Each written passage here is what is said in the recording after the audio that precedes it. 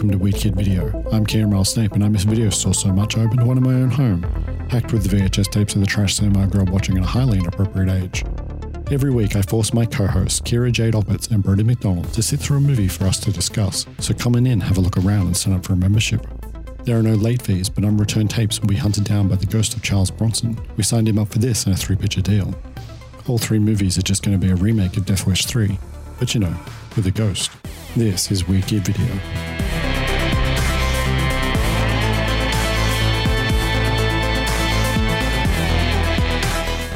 Old business? I have 2 pieces of old business. Nah, nothing from me. The first one is an intervention. Oh, no. We need to talk about how horny Brodie was on Maine during Roadhouse. About how you need to calm that shit down. Because editing the episode, I was embarrassed. I'm sorry, gang. I blushed during the editing of the episode. It's for humour's sake. I will say that. You are too horny, sir. I'll ease up on it. You know that meme of the dog where they're like, too horny. Boop. Guys, my horniness is for humour's sake, but I will chill. How much did you cut? Quite a bit. And there's probably still heaps in there. There's still a lot in there. I mean, look at the 2 guys that I was beating that over. You know, they're 2 badasses. Yeah, that's fine. I will chill. Too horny. I also forgot to talk about somebody in writing my notes. I meant to go back and write notes about one of the actors and then I never fucking did it. And when I was editing the podcast, I was like, I completely forgot to talk about that guy. So very briefly, Red in Roadhouse is played by Red West, who after he was a Marine was a sometimes songwriting collaborator and bodyguard of Elvis. Fucking and I like, it's totally something I should have mentioned and it slipped my mind when I was writing my notes. And he wrote a tell-all book called Elvis What Happened, about Elvis's decline into drug abuse. And he claimed he wrote the book hoping it would put pressure on Elvis to get clean, but Elvis died within weeks of it being published. Oh, that's a shame. And the only reason that he was an actor, the only reason he's in movies like Roadhouse is because he was part of Elvis's entourage and then ended up with bit parts in like fucking Elvis movies. Fuck. Which is how he got into acting. Anyway, that's Red West from Roadhouse. Sounds like he was a good dude. Apologies for not mentioning him last week. Yeah, that's cool. There you go. Thank you for mentioning him this week. Just don't get horny about him. I don't know. New business? New business. What new business would we have? I think we watched a movie this week, didn't we? Oh, that's right. We did. Yeah. We did. Are we doing a bit about how we watched a movie this week? Because we watch a movie every fucking week. I watched doing a bit how it's called new business. This whole podcast is just called new business. Well, I normally watch this either on my day off or on the weekend, but I forgot this week. And so I watched it this morning. And so I started watching it like 5:30 in the morning and it fucked my whole day because it just... Were you at work? Not at 5:30 in the morning. I wasn't. Can I introduce the movie? Yeah. Watching an action movie is the first thing you do when you wake up on a Wednesday. Weird. Brain's not in the right flow. It just made me very confused about what time and what day it was all day. This week, we are selling someone else's IP to make a better life for ourselves. We are talking about Drive from 1997. Call off the search in Hong Kong. Toby Wong just hit Frisco. Toby Wong was made to survive anything. But now, Hong Kong's greatest living weapon is on the run from his creator. Prepare a group of our finest. You're going hunting. And his one ticket to freedom, You follow me, he dies. is sorry they ever met. Under arrest! I'm the kidnappee. He's the kidnapper. The only thing worse than being killed We're going down. I ain't going down there. We're going. is becoming partners.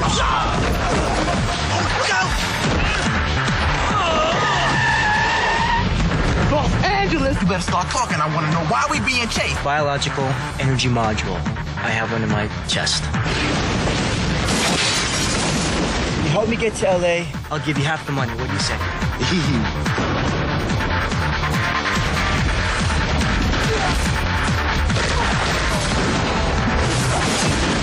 Oh, man. It'll flip your wig, cousin. Where's the party at? Where's the party at? Where's the party at? So I can hit 'em up with a laptop impact. Where's the party Mark Dacascos. I've got a funny feeling we're gonna see some familiar faces. Kadeem Hardison. Well, your definition of funny and mine must be completely different because I don't see a damn thing funny. And Brittany Murphy. You out of your mind?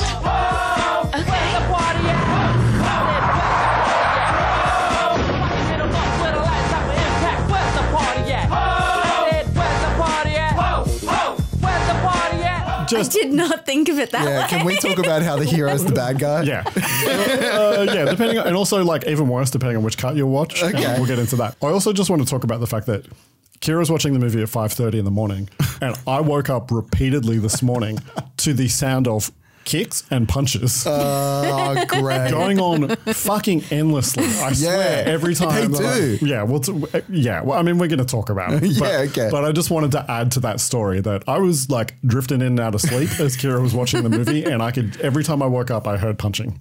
Yeah. Okay. Directed by Steve Wang. He started as a makeup artist and creature artist under Stan Winston, which is amazing. He also Stan Winston, quick reminder. You don't know Stan Winston? We talked I know about the name, I but I talked can't about him remember. before. He's he created the Predator and the Terminator. Yeah, you guys know my memory is shit. The designs, the creature designs. He had a creature My memory design is shit shop. for that stuff too, but I know who Sam Winston is. Yeah. He also worked with Rick Baker, another famous makeup effects guy. He did the werewolf transformation in Werewolf in London. And Dick Smith, who is like a absolute legend of makeup effects going back into, I think, the 60s or 70s. He worked on Monster Squad. Hey. He worked on Predator. He worked on A Nightmare on Elm Street Part 5, The Dream Child. I love that one. You do?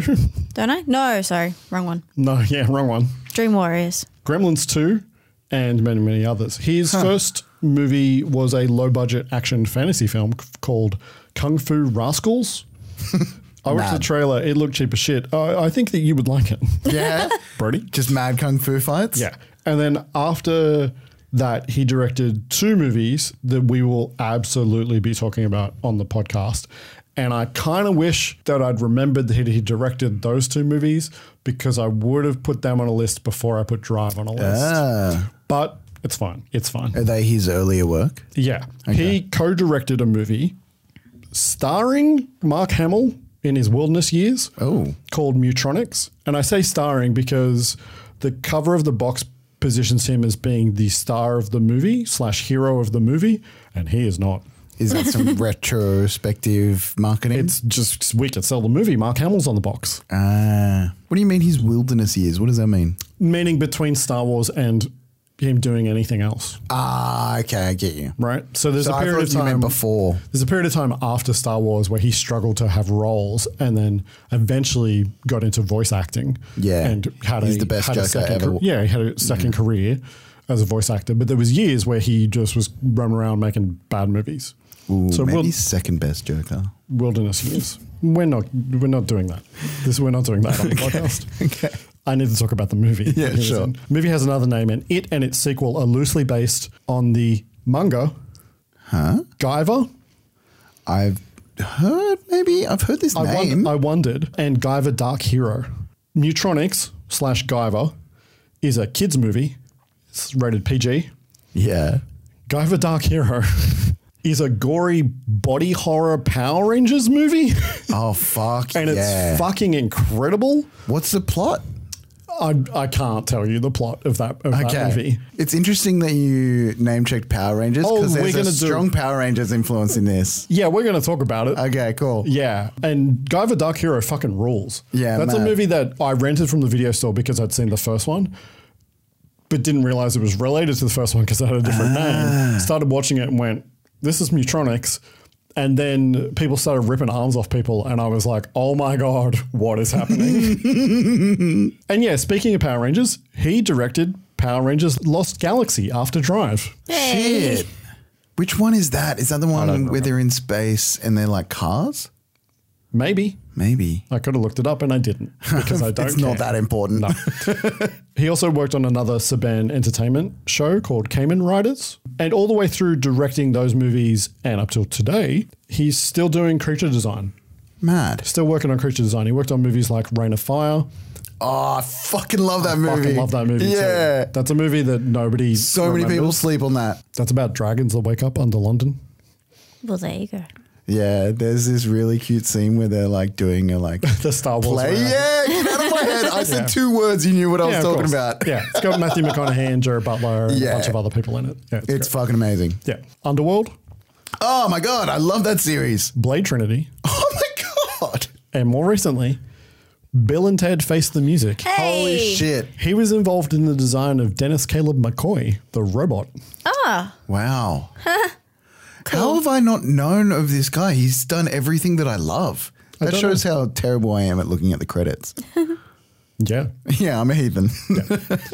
Written by Scott Phillips. This is his first credit, and he's still working, but not anything that we really talk about. And he did work with Steve Wang a few times on TV shows and other bits and pieces.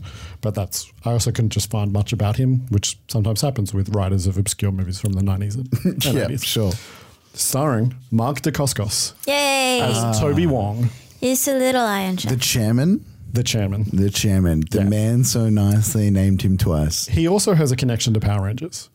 Really? That does not surprise me. He was the Red Ranger. I was going to say the Red Ranger. Wait. In a pilot called Bioman that never went to series and was reconceived into Power Rangers. So he is the original. I knew that He happened would with make Power a Rangers. great Red Ranger. Yeah, he really would. The fighting in this movie is so reminiscent of Power Rangers. It's crazy. His first 2 kind of film credits I note are in a movie called American Samurai and as Jimmy Lee in the Double Dragon movie with Scott Wolf, Oh, hectic. which is on the list. He's also in Kickboxer 5, which I've seen. I've heard of that series. Yeah, another manga adaptation called Crying Freeman, which I watched the first hour of last night. I'd seen that like years and years ago, but I watched it again. Is there like a Japanese name translation that's a little bit more well known or something? No, I don't think so. It's called Crying Crying Freeman. Freeman. I haven't heard of it. Yeah, I watched the first hour of that movie. I've seen that movie before, but it's been a really long time. And because I enjoyed Drive, I was like, I'm going to put another Mark Dacascos movie on. And, Yeah. it's fucking great. I'm looking for that tape. Really? It's so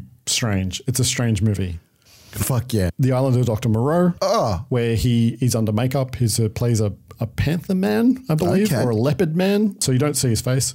This movie, a movie called Brotherhood of the Wolf from the early 2000s, which Sounds is familiar. fantastic. It's like this epic French 2.5 hour. We're trying to find a werewolf. Is that on the list? It's a little too late for us. Oh, damn it. Doesn't really cover. 2000s, you said, hey. Yeah. Damn. And a ton of straight to DVD stuff, of course. Of course, Iron Chef as well. I'm going to get to it. Oh, sorry. A bit of Sorry. I thought you were done. I'll get to it. I'm not done. I've still got so much more to do. A lot of TV, including playing Eric Draven in The Crow, Stairway to Heaven. Yay. Ah. I rewatched the pilot of The Crow, Stairway to Heaven, and fuck me, it's terrible. Did you tell us that he did that last week? Yeah, I Yeah. did. Ah. Yeah, I've mentioned him a couple of times on the podcast. Okay. And I've mentioned that show a couple of times on the podcast. And yeah, it's real bad. For starters, the whole thing's shot in fucking daytime You can't do that. in Vancouver. Yeah. Isn't the crow perpetually in nighttime? Yeah, it's kind of the whole It's so bad. vibe. Yeah. And since 2004, he's been the chairman on the American version of Iron Chef. And he's so good at it. He is really He's good. fantastic. Yeah, that's who I picture when I picture Iron Chef at all. Yeah. Yeah. And then at the moment, he's currently a regular on Warrior, which is based on a TV show based on an original concept and treatment by Bruce Lee. Hey. That is executive produced by his daughter, Shannon Lee, that I've been meaning to check out forever and I just did not go around to. Warrior. Yeah. When did that come out? There's at least 2 or 3 seasons of it. Fuck. I haven't even. I've slept on that. There are so many TV shows. It's impossible. Yeah, true. Who can keep up? Yeah, very, very true. I can't keep And up. the amount of times that Ellie and I just like mindlessly watch Big Bang or Schitt's Creek just over and over again because we're too tired to actually watch anything new. You hurt me so. Yeah, dude, I know. You know, I used to thirst for new movies and TV shows, and now I'm just like, just turn something off so I can stop thinking. Kadeem Hardison as Malik Brody. What a name, hey. I know, right? Great name. He got his start on a Cosby Show spin-off I watched when I was a kid called A Different World. I don't really remember him from that, and I was a small child. He looks so fucking familiar. Yeah, you said Yeah, that he last week. does. I agree with that. I looked at all of his credits, and I couldn't figure out anything that you, Kira, would know him from. I think maybe he looks like someone else. Yeah, maybe we're just remembering him from that Cosby Show spin-off and it's just like not part of our like... You guys have never seen that fucking Cosby Show spin-off. That Cosby Show spin-off was cancelled before either of you were born. Yeah, okay. I'm just saying it's something that's that old that we could have like seen in passing and just like isn't part of our memory. In movies, he had small roles in White Man Can't Jump. That's probably it. That's Well, probably I've the seen only that. thing that I would know him from. I don't know him from that. And Yeah, I've seen okay. that. I know that movie inside out, and I don't remember him in that. So it must Is be. he it could like be- prolific like Dacascos or no? He was a working actor. I mean, Yeah, we're okay. about to find out. Yeah, true. He's in a movie called Gunman, which is good. He's in Wes Craven's Vampire in Brooklyn with Eddie Murphy. Yeah, I don't want to talk about that movie. This movie, and then not, like I said, like lots of stuff, but not a lot that we would talk about. Interesting. And on TV, he did play the Skull Cowboy in the Crow TV show Well, there you go. for like one episode. That show is a year after this. Is there any lore about why he never made it big? Because he seems like a personality that would. Yeah, he was good. He was really good. He's never been a star, but he's a working actor. He is still working. Yeah, okay. He's very charismatic. Yeah. Other cast members, of course, I will talk about as they appear. Trailers, 6 tonally inappropriate trailers Yeah. for this movie. That is very well said. Okay, so most of the trailers were not very interesting. Yeah. So I am going to like speed through these unless you guys have anything. I have like a couple of points Okay, about who's yeah. in him, but nothing much. First off was David Fincher's The Game. What do you get for the man who has everything? Everything. Happy birthday, sir. Thank you, Maggie. I don't like her. So what brings you to town, Conrad? Everything all right? October 12th. Nikki's birthday. This is for you. Consumer Recreation Services. Call that number. Why? They make your life fun. What are you selling? It's a game. Game. Specifically tailored for each participant. John, chapter. Next. I fucking love that movie. Really? It seems like a good movie, but like nothing It's the grabbed one. me. It's the one that I wanted to talk about of the trailers. Oh, really? Yeah, because Okay. it's David Fincher, Michael Douglas, Sean Penn, Deborah Unger. It's the film he made in between Seven and Fight Club, so it's kind of a transition film in his career. Where it's Right. kind of like he's about to go to the next Fincher level with Fight okay. Club, but he's still kind of in Seven zone. Yeah, it's an interesting thing. It blows me out that 7 was before Fight Club. It feels like a time, like a different time. It feels like Fight Club was earlier. I don't know, maybe the griminess of it, the angstiness of it makes it feel like I saw Fight Club at a younger age. I was there in real time and watched them in order, so it doesn't feel like that for me. Yeah, okay. Yeah. See, I like as a young man found Fight Club and was like, yeah, I'm all about this. Fuck government, fuck the world, you know. Yeah, No? so you took it the wrong way. Yeah, of course. Yeah. Doesn't everyone, when they first see it and then go, oh, this is saying this is a parody of itself, essentially. Yeah, it's a satire. Yeah. I mean, But if you pay attention to the end of the movie, you get that.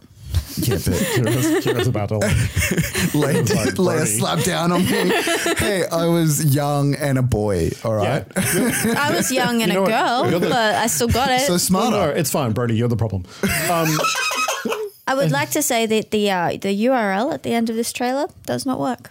Oh, you went and looked. That was I very did. thorough of you. Cool. And I was curious because there's a dash in the URL, so I thought maybe it could still be around. Because also, how many URLs have dashes in them? an adaptation of Tolstoy's Anna Karenina. Not one gesture of yours shall I, could I ever forget.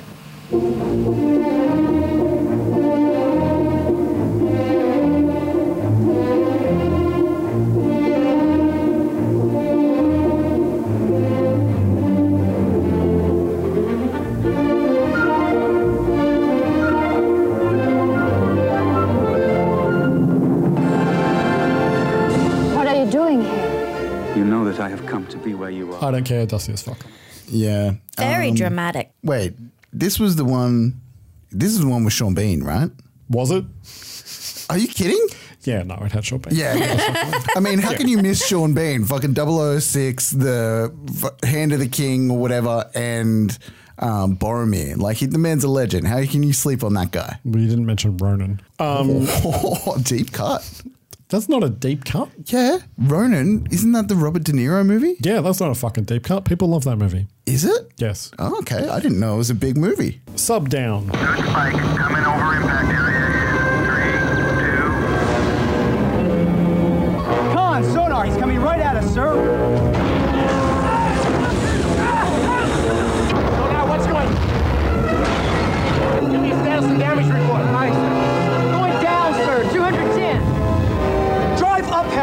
minutes, Heather. We're under 30 feet of ice. Driver! Stephen Baldwin, not the selling point you think it is.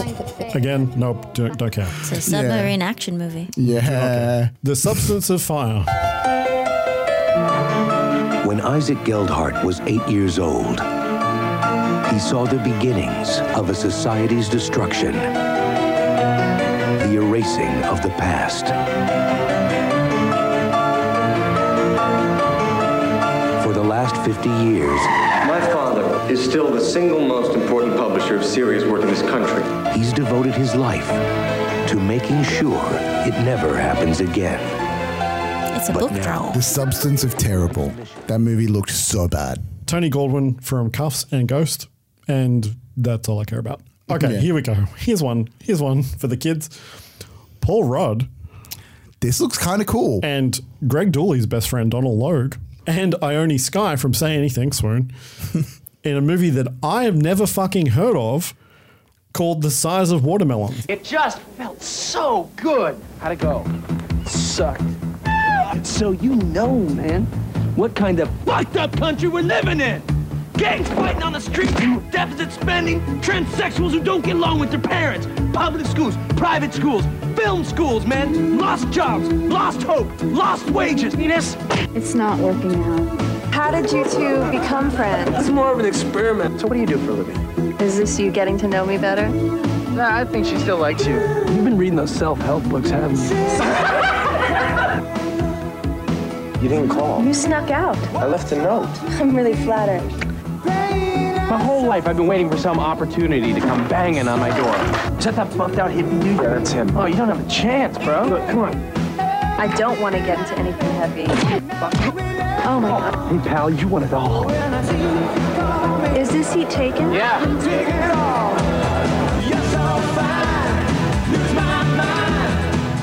This seems like you were all over it. You couldn't read it either? I could not read it. I've got written down the son of Werelings. I had to water something. No. I had to reverse engineer to figure out the fucking title of the movie because I couldn't read it either. So basically, I went and looked at the year and then movies that Paul Rudd had released in that years, and then figured it out, and then went back and looked at the trailer and went, "Oh yeah, The Size of Watermelons." Speaking of angst, this movie looks very angsty. It's a Gen X a reality bites / single slice of life, and I really want to see it. Yeah, it feels like something we would have seen. I don't know how I've never heard of this movie. Yeah. And by the way, the title, The Size of Watermelons, is a reference to the state of Paul Rudd's testicles because he cannot get laid. Oh. The Size of Watermelons. He made this movie after Clueless. Yeah, well, the age would indicate that. I mean, he looks fucking timeless. Yeah. Donald Logue, who you guys probably don't know. I've seen him around. I like him. He's in Blade. He's one of the... That's it. Yep. Yeah. Vikings. And basically whenever he shows up, I'm like, oh, hey, buddy. Oh, yeah. Yeah, I feel like Donald Logue and I are friends and he doesn't know it. He's one of those guys. Yeah, I get that. It's like, I think he would be a good hang. I think we would get along. Yeah, he's chill. Def Jam's How to Be a Player. Play on, player. I'm what you might call a player. 10 o'clock, Katrina. Hi. 2 o'clock, Amber. Man, that girl is persuasion. You mean Caucasian. 4 o'clock, Robin. 4:05, Robin's husband. What's that smell? What smell? Just another day in the life of a player. You want to dance? What is life? All I know is a brother who got more than one woman and looking for some more is a pimp. Well, that covers just about every man I know. Now, Uncle Fred, that's the Mac of this family, the original player. See, a woman who's a player herself wants to be played. Yo. Yeah, needs. Oh my God. I feel like I've seen this because this was the kind of shit that I was watching all the time. First of all, the trailer song, No Diggity, No Doubt. Well, yeah, I mean, it's Def Jam Records. Oh, yeah, right. So it's all Def Jam artists and Def Jam songs. So I remembered the cover of this movie from the video store, but I never saw it. But I did play Def Jam Fight for New York on PlayStation 2, and that was a good time. Fuck, they were everywhere. Who's going to recap the premise of Drive? We do this. I forget we do this every week. Every week. I'm just thinking about other things, like the trailers and shit. I think it's my turn. Yeah, I think it is too. All right. This is a movie about a cybernetic organism. No, kind of. Hey, don't give me that look. This is a man about. This is a man in the future who is. Oh, fuck! I didn't realize how complicated this movie was. It's not that complicated. It is. This is a man trying to sell his heart to a competing company that is a bioengine, and he has to make it to California, and it's essentially like a buddy cop kung fu movie. Yeah, I mean, you got there, and all the parts were in the wrong order, but it was fine. Yeah, thank you. This movie is not in the Blockbuster Guide to Movies from 1998. Really? Nor is it in the Helliwells from the year 2000. What? Whoa. Why? No Janet Maslin. Oh. And she's so... Damn it. Wait, I could find no reviews from 1997. Did people forget this movie existed? There are a bunch of newer reviews because this movie has gone a little bit of a rediscovery journey over the past few years. So it should. Which leads me through to its backstory, or my backstory with it. I didn't know that this movie existed until 2020. Huh. What? When director of Everly and My Only Naturally Occurring Enemy, Joe Lynch, tweeted about this movie. He's not your natural. The gag is that I say that about lots of people. I know, but... You mean Alex Trebek? Yeah. I feel like that's from something. No, that's from our lives. Okay. What did he do to you? He asked me questions. Well, he gave me the answers and then didn't give me the questions. Oh, yes. Fuck you, Alex. I'll take fuck you, Alex, for 200. We miss you, Alex.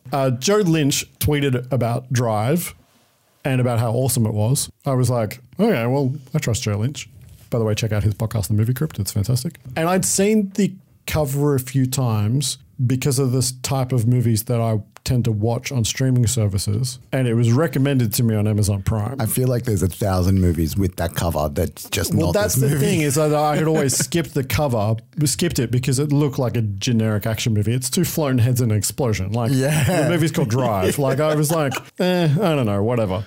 I put it on, and as I'm watching it, I get flooded with memories because I've seen this fucking movie. I was going to say he's breaking the format of the podcast. I saw this movie when it fucking came out. I saw this movie in 1997. I had just forgotten that this movie existed. And apparently has everybody else. I'm trying to do the mental maths, but I can't figure it out. From what I could figure out, that this is kind of like late stage watching movies with my dad. Because I stopped going to my grandparents' place on Sundays in like 98, right? So it's probably around this time. I just don't remember it the way I do younger movies. I was like, I fucking know this movie. The whole thing was so familiar to me. I even showed you pieces of it. Some bits did feel familiar. Yeah. You came home. I think I watched it where you were out of the house or you were doing something else. And then I was like, check this out. And I showed you pieces of this movie. That's why it felt familiar. So I thought I was imagining things. This movie did not get a cinema release. It was straight to VHS. That's a shame. And in the US, 20 minutes were cut out of it. What 20 minutes? What 20 minutes? We'll talk about it as we get through it. We watched, and the version that I have on VHS. Is it the bits where they don't talk in English? Yeah, some of them. So we watched what's called the international version or the UK version, which only became available in the US when this movie came out on DVD. Huh. And I will highlight what was cut out as we kind of talk through it. By the way, there is a 4K version coming out. Wow. On September 13, which is the future for us.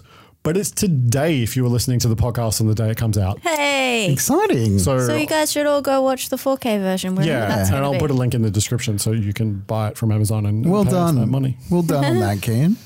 That's random. We never have good timing like that. Yeah. I know, right? It's almost like brand synergy. Look at us being topical. Yeah, we should have probably got them to sponsor us. I know. Shall we talk our way through Drive? Yes, please. I don't think so. No, I'm over it. I just want to know the backstory. Yeah, we could just talk shit about, I don't know, Brody can tell us about being horny. I don't know. I got nothing. No, if that's the option, let's go with. So it starts with Baby Iron Chef. It's the future of 2008, although nobody ever says that in the movie. It just says that on the back of the box. And it looks a hell of a lot like 1997. Yeah, it's like tiny touches of the future. Yeah.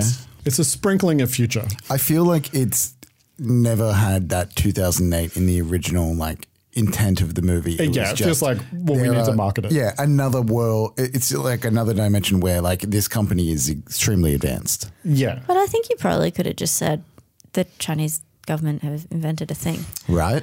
And people would have believed it. Like, they would have been fine with that. It's a movie. Wait, video phones. It was. That was actually, I was thinking about that, and the iPhone came out in 2007, so they're actually not that far off. But also, they're ahead of the game. Isn't it like exactly the Back to the Future video phones as well, except like more mobile? No, they're bigger, and they're made by Black & Decker. Oh. What, in this movie? No, in Back to the Future. How did you pick up the brand? I've never seen that.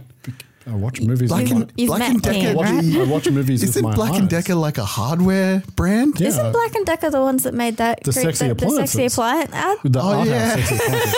Okay, let's not get distracted so early on. Sorry, sidetrack. There's so much to talk about. At the docks of San Francisco, a cargo ship is being unloaded, and we know some dodgy shit's going down because there are guys with suits and machine guns. Yeah, there's some heavy Uzi play here. Yeah.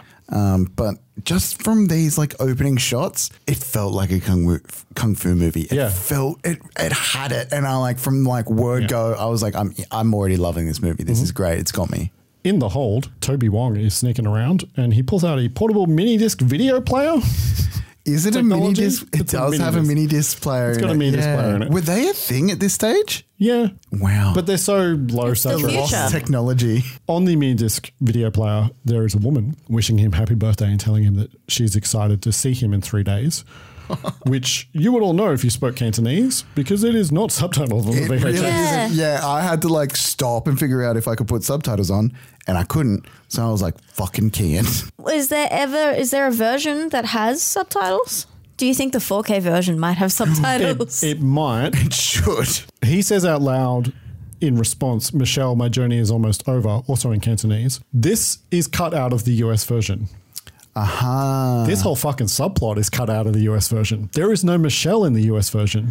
Yeah. I mean, it's not Just needed. because it's not in English? It does provide a motivation for why he sells. So in the US version, there is no motivation for why he decides to sell the turbo drive to an American company. Yeah, you would just make the leap that he's not happy doing Yes. what he was doing. Yeah. Yeah. Arriving at the docks are some goons led by anime cowboy cosplay enthusiast Vic Madison, played anyone with else- zeal by John Piper Ferguson. Yeah, he's great, first of all. But did anyone else think that this is exactly where they took the look for the guy in Wild Wild West? You know, the guy in the wheelchair with the like, nah? I've never seen that movie. What? I was an adult when that movie came out, It's and so I know much better. fun. So much fun. John Piper Ferguson is an Australian. Oh. What? He's an Aussie. Well done. Yep. Well Did done not to pick him. that. He's a pretty consistent worker, but not in much else we'd talk about. On TV, though, he was in Battlestar Galactica. Hey. And its spin-off Caprica. As who? In Battlestar Galactica, I think it's just like a 1-episode role. And then in Caprica, he's the head of the competing technology company that is trying to steal the tech of... I don't remember Caprica real well. Yeah. Vaguely, He also I can looks real almost picture different him. because it's a long time later. Yeah. He plays top dollar in The Crow Stairway to Heaven. Fuck.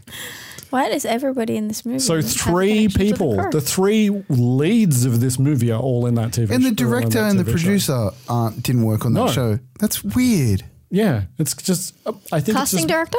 Yeah, or Mark Dacascos, bringing in people he likes. Yeah. I didn't realize that stars of things can have that kind of say. On a TV show, maybe, yeah. If they're also maybe a producer. He's also the only cast member of this movie that is in the 2011 movie Drive with Ryan Gosling. Hey.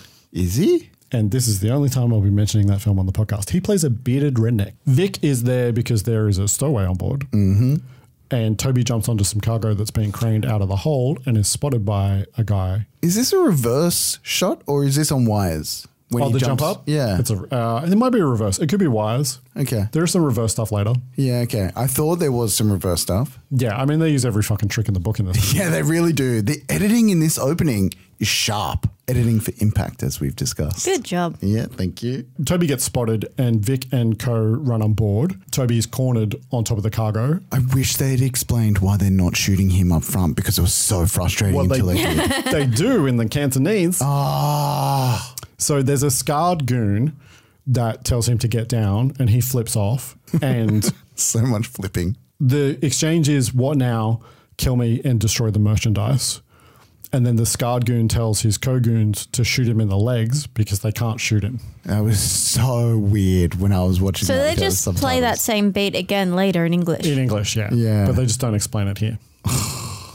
I don't understand why they didn't just... Did they not used to subtitle it? things? Yeah, I don't know. Yeah, I remember that back in the day, like just not having subtitles, and you kind of just had to figure it out from the context of the scene. It's not subtitled on Amazon Prime. Yeah. In the US cut. Right. Is it some... There are VHS movies with subtitles, right? Yeah, of course. Yeah. That's a thing that is common? Yes. So there's no logical reason why No. they wouldn't have done. That's weird. Other than the producers not giving a shit. But it's a Would it have plot been a point for the thing- movie that they created. Would it have been a thing of like US audiences going in and seeing the subtitles and going, oh, I don't want to watch a movie in subtitles and possibly like not watching You'd it? rather have subtitles than just another language that you can't understand. True. I don't know. We get our first fight and it's already great.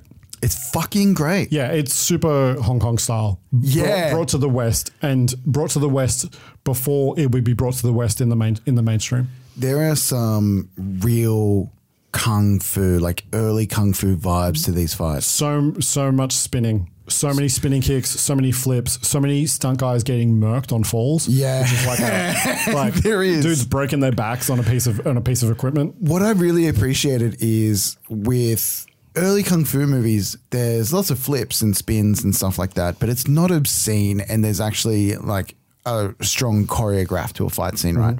And then you've got things like Power Rangers, which are obscene flips. They're basically all gymnasts doing stuff. It's also like, it's very theater style, which Yeah. is like we exaggerate all the moves so that everything reads correctly. Yeah. And this is kind of like in between. or somewhere in Yes, between. thank you. Yeah.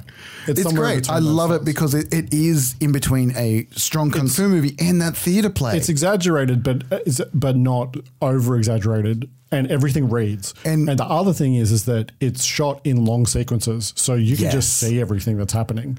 What's also brilliant Which is about the best way to do that. Yes, I think what the reason for the really theater kind of flippy fighting is to exaggerate the fact that these are like supermen fighting. Yes. And Well, he is. Yes. But there's this one bit which I think really shows in this start anyway, where the editing is really sharp, where he flips off the boat and spins off the boat. I love that. That was and my favorite. And it cuts and it's just like, there's something about the editing there that just really sells it. I love that so much. Yeah. He does a spin flip off the boat as a tornado Vic's flip. goons are running. And as Vic gets there, he says, call off the search in Hong Kong. Toby Wan just hit Frisco. At a dive bar, Malik is working on a song and day drinking. I love Malik. I knew you would love Malik. He's fucking cool, man. And I love the bartender This who wants him scene- to have a solid breakfast, so gives him bar nut. A solid breakfast is important. This conversation just straight off the bat, I fucking love it. Yeah. They're just the I love best. both of these characters. The bartender should The have stayed around bartender's more. only in one scene. I don't care. He's one of my favorites. We find out that Malik has recently been dumped and is down on his luck, hence the breakfast beer. And then Toby enters and sits next to him at the bar and orders a beer. And where did he get that trench coat from? Yeah, I noticed that too. He stole it. Just quickly before we move on, the things like the dialogue is actually really good in this movie. Everything plays really good in this movie. So why was it not a theatrical release? Because it's a low-budget Hong Kong style action movie that had no money behind it and producers that didn't believe in it. No money. It fucking is like fantastic. in terms of from an advertising point of view. Right. So it just disappeared on VHS. It's incredible that it did. It's a shame. It's a good time. Malik shows him what he's working on. It's a hit song. I got a hit song right here. Yeah. I don't think he does. Nah. No, I don't think so either. Two of Vic's suited goons come in and open fire, and Toby throws Malik over the bar, and then Power Ranger dives out of the way. The height and length that he gets on his dive behind the bar is fucking obscene. Yeah. The bartender pulls a shotgun and bye-bye. Yeah. He just gets killed I straight was away. very upset. That Yeah, he gun pulls that a he's shotgun. holding was fucking looked like a future gun. No, I think it's just a shotgun. Okay. I really wanted him to stay. Yeah, and they made you care about him real quickly and then cut him down, hey. Fight 2, Toby versus the goons, who he just takes apart at speed. It's great. Yeah. The US version replaces the orchestral score in the version that we watched with electronic music with a tinge of techno through all the fights. That's a shame. Okay. I actually think it's better. Really? I feel like the orchestral score sounds really cheap to me. But it plays well with the comedy beats. The techno plays real good too. It amps up the fights. Yeah, interesting. The producers thought the movie was too long, took out 20 minutes, added a techno soundtrack, and also more songs throughout as well. Do you think those choices were good? Yeah, actually I do. Do you think that is have unusual you seen the shorter for you? cut? Yeah. Is shorter cut better? So the shorter cut is on Amazon Prime. And better? Because you can rip 20 minutes out of this film, I reckon. It's breezier. Yeah, okay. I don't know. It'd be really weird of me to be against the director of a movie, right? But I kind of feel like the version that we watched does meander a couple of times. Yeah.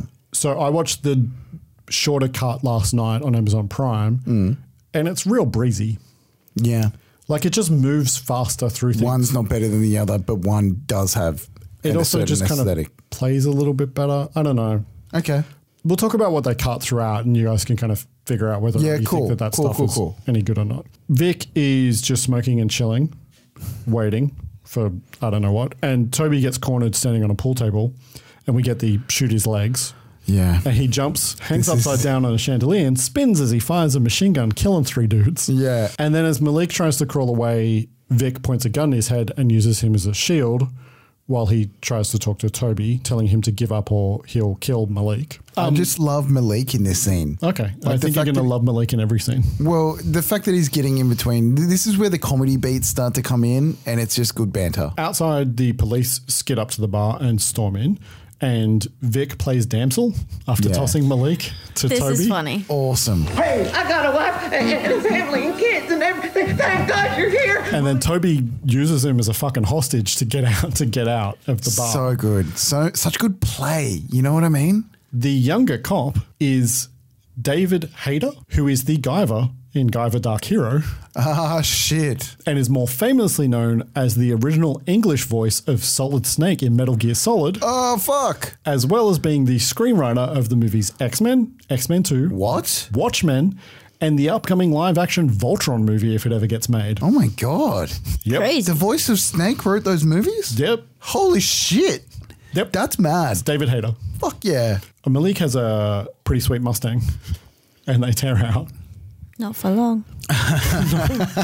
Yeah. Toby's holding the gun on Malik and telling him to drive. And yeah, they have to swerve to avoid a truck and the Mustang careens off some parked cars, fucking up one of its side panels. Yeah. And like taking a bit of the other car with it. And singing into it, yeah. Just as a little hat. Yeah. And Malik is very upset about his puppy. Oh, my paint, baby. Your paint? You're gonna get us killed. Easy. Did I scare you? I'm sorry. Did I put your life in danger? In this exchange back and forth, I don't know about you, but I know Dacascos from Iron Chef, so I was expecting him to have a way deeper voice. Right. Anyone well, he's else? older. That didn't. So I did people's not bump voices on get that. deeper as they more gravelly as they get older. Shit. So What he has happened a with higher mine? voice. I don't know. Toby tries to tell Malik that he's not the bad guy, and Malik is kind of nervous and goes for a smoke. Yeah, And- well, it's hard to believe that you're not the bad guy when you're pointing a gun at me. Yeah. Like, And he also is kind of the bad guy. sort of. Yeah, he is stealing shit. Don't smoke in the car. That was a weird bit. That Did was they not I smoke? thought that was Wait, funny. he smokes later, doesn't he? I don't think he smokes through the movie. I liked that. I liked Malik's reaction. I'm sorry. You don't want me to smoke? In my car? Can I open a window and smoke? Oh, this is fucking beautiful. This is fucking... You know what? You're right. I'm gonna quit. I don't know who died and left you Surgeon General, but you're absolutely right. I'm gonna quit. Tell me something. Tell me one thing. How long do I have to put up with this shit? Where are we going? So He's great. Toby tells Malik that he's headed to LA, that they're driving all the way to LA, and Malik just stops the car. And he's like, no fucking way. And then Toby puts the gun back on him and tells him that he doesn't have a choice. On a highway, Vic is watching TV with his sloppy head goon, Hedgehog, played by Tracy Walter. He is Bob the Goon. I knew this guy. Where's he from? He's the Joker's right-hand man in the 1989 Batman movie. Oh, no, I don't know him from that. That is his on-screen credit, Bob the Goon. Which is why I call all henchmen goons. Aha. Hey. Yeah, I know him from something else. Real familiar face, though. He's in stuff. I didn't write down his whole thing. He's Bob the Goon. Also, does anyone else think that this is like probably like a production van that they had for like on set? Why are they traveling around in an RV? So not super villainy. Because it's a weird choice, and this movie is down with making weird choices. It is about the TV show that they are watching. Yeah, what the fuck is that show? Because It's the Future is a show where criminals are beaten up by women in leotards for having done crimes. I'd watch that show. Well, Hedgehog, he doesn't want to watch that show. He wants to watch Walter the Einstein Frog. You know what this show gives me vibes of? It just keeps coming back. This vibe gives fucking me... Hypnotoad, right? No, yeah, kinda. I didn't think about All that. hail Hypnotoad. No, it reminds me of... Cut in Hypnotoad. And the grand prize winner, the Hypnotoad.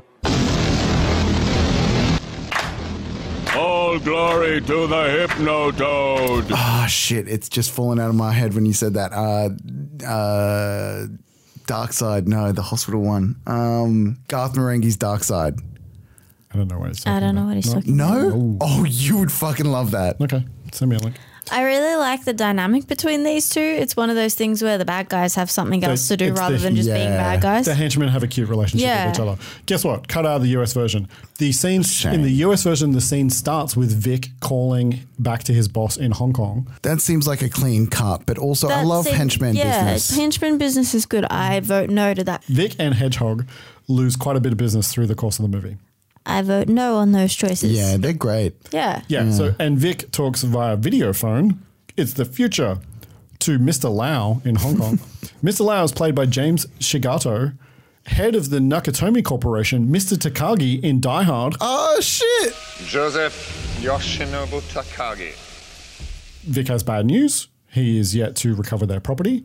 And we learn that there will be consequences for Vic should the object end up in the hands of the Luang Corporation's competition. And then he stares longingly at what seems to be a metal heart surrounded by kunai. Yeah, it's inside. Yeah, I imagine so, but I was like, what the fuck is he looking at? It's a weird choice. It's on a tripod, like it's a tripod also like made of not knives. expressly made on like a tripod pointed made out. of knives. Yeah, it's weird. It's a little weird. Walter, you've just saved the life of the president's son.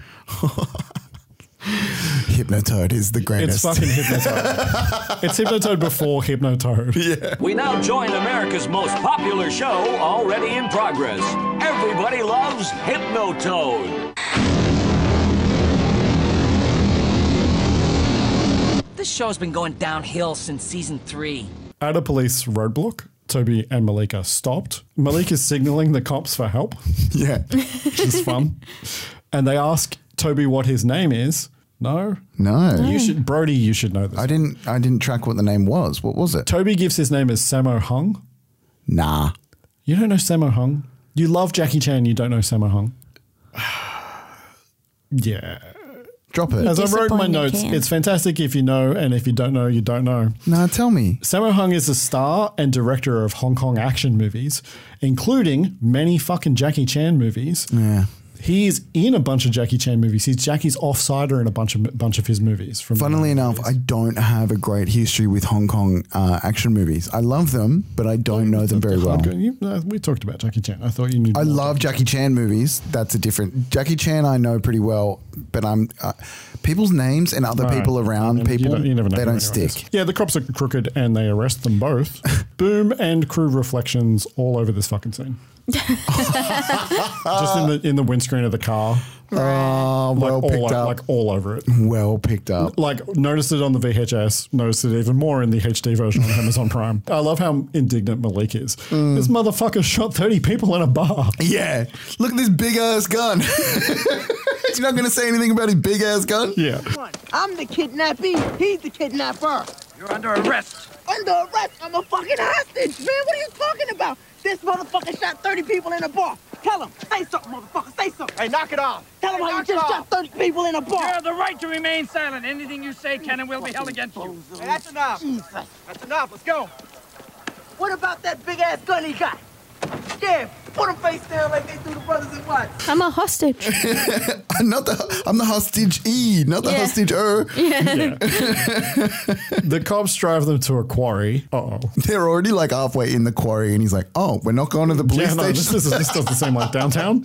Yeah. And the cops handcuff them together. But those handcuffs. Those are weird handcuffs. Okay. I've got business with the handcuffs. I thought you would. Malik says, I knew they weren't real cops. And Toby says, they're real cops and real dirty. And one of the cops sucker punches Toby and he no-sells it, Terminator style. Yeah, fucking love this. And then He does Malik, the Arnold look. how good is Malik? He's like, Oh, you better slow your roll, big fella. This is the original 5 Fingers of Death right here. The cops just leave yeah. so that our boys can get picked up.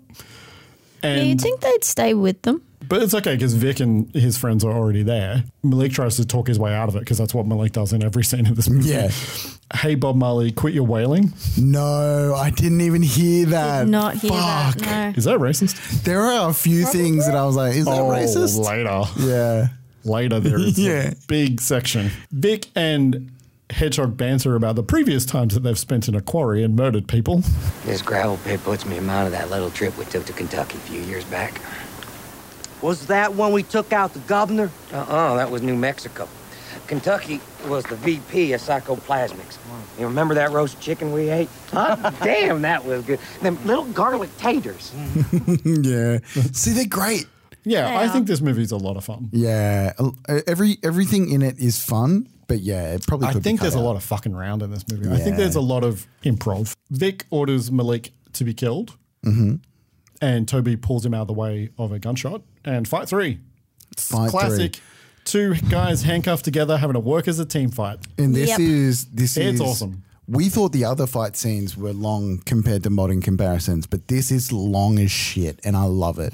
There's one later that's much longer. Yeah, there is. The steel cable of the handcuffs just changes lengths through the whole fight to suit whatever it is that they need to do.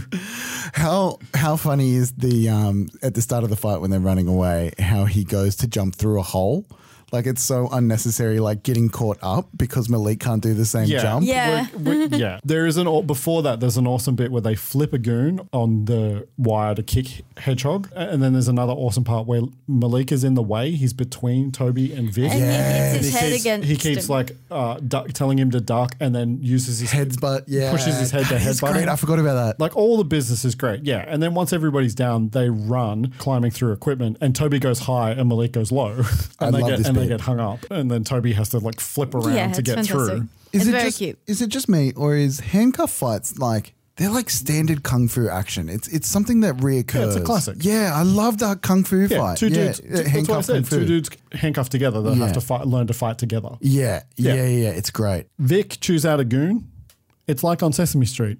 The big guy and a little guy. Shoot the little guy in the legs and the big guy in the head. Kadeem and Mark look about the same size Yeah, to me. that's exactly what I was thinking. I don't think that was a good enough description. Yeah. No. By the way, all the way through this scene, it cuts between fucking pouring rain in the background. No, I missed that. Didn't even notice. How did I miss blue that? skies. That's incredible. We were too distracted by the handcuffs. All the stuff where they're underneath the machinery, there is water all over the ground and it is raining and it's raining in the background. You don't even fucking notice. Congratulations to the editor. Yep. Fucking well done. They end up climbing up on top of some equipment like conveyors and excavators and shit. It's quarry shit. I don't know about quarry shit. There is a fucking great gag where Toby uses a cable to disarm and then trap and flip a dude. Yeah. Yeah. That was like, I was like, holy shit, that's fucking awesome. I mean, it's all brilliant. done in cuts. Yeah, right? because It's all you'd done in have to. pieces. The cable's not going to flip that dude. No, but it's fantastic. He ends up fighting Vic and more goons with complications because of the handcuff. Toby tries a flying sidekick, gets pulled down short because That of was Malik. so good. The breaths that are taken into the breaths. I'll say that probably. Horny on main. The breaths that are taken within this action, like Vic explaining the big and little guy, like on Sesame Street, the guy, there's a beat before where he goes to reach for a gun and can't get it because Malik's trying to run. And then the flying sidekick where he falls, those beats where it's just like takes a break. Yeah, they for a little managed bit. to actually keep the characters going through the fight Well scene. said. Yes, that's so true. Yes, absolutely. The pride in your eyes. Because a good fight is about character and story. It's an expression of who that person is and how they deal with the situation that they're in. Oh, and that's well what this movie does fucking fantastically. Yeah. There is never a piece of action that doesn't make sense for who it is performing it and what their objectives are, because their objectives are always fucking clear in every fucking scene. Great. It's fantastic. Yeah. Mark Dacascos says that when I've seen my work in other movies, when it comes to fight scenes, I always start picking it apart. Oh, that was a bad angle for this, or I should have done this or that. He talks about when he saw Drive, he was happy because everything flowed and was in context. And when it got to the fight scenes, it just captured not just the movement and the moment, but the emotion. Yeah. So he's talking about the same thing that I'm talking about. He just thinks that he had really good chemistry with everyone, and that every so often something comes together and is really, really special. And Drive is ridiculously special for him. He thinks it works on an acting level and also as an action picture for him. I will say as well, just to those points, the acting isn't dropped during the fights as well. Like, they are doing the face actions. There is emotion in those quiet little beats. Yep. Yeah. Yeah, so they end up... I have a question. Sure. So obviously Mark Dacascos can do his own stunts. The main goon guy, Vic. Is it always him, or does he have a double? There's a mix. There's doubles. There's definitely doubles in there. There's doubles for Dacascos in there. Yeah, there's got to be for a couple of things. There's some stuff that is maybe even not particularly beyond him, but is maybe more dangerous. That's not him. Yeah. But there's somebody better suited within the stunt team to perform that. There's move. some shit at the motel that definitely couldn't be Dacascos. Yeah, but big chunk, like obviously massive chunks of it are, because you see his face all the time. Yeah.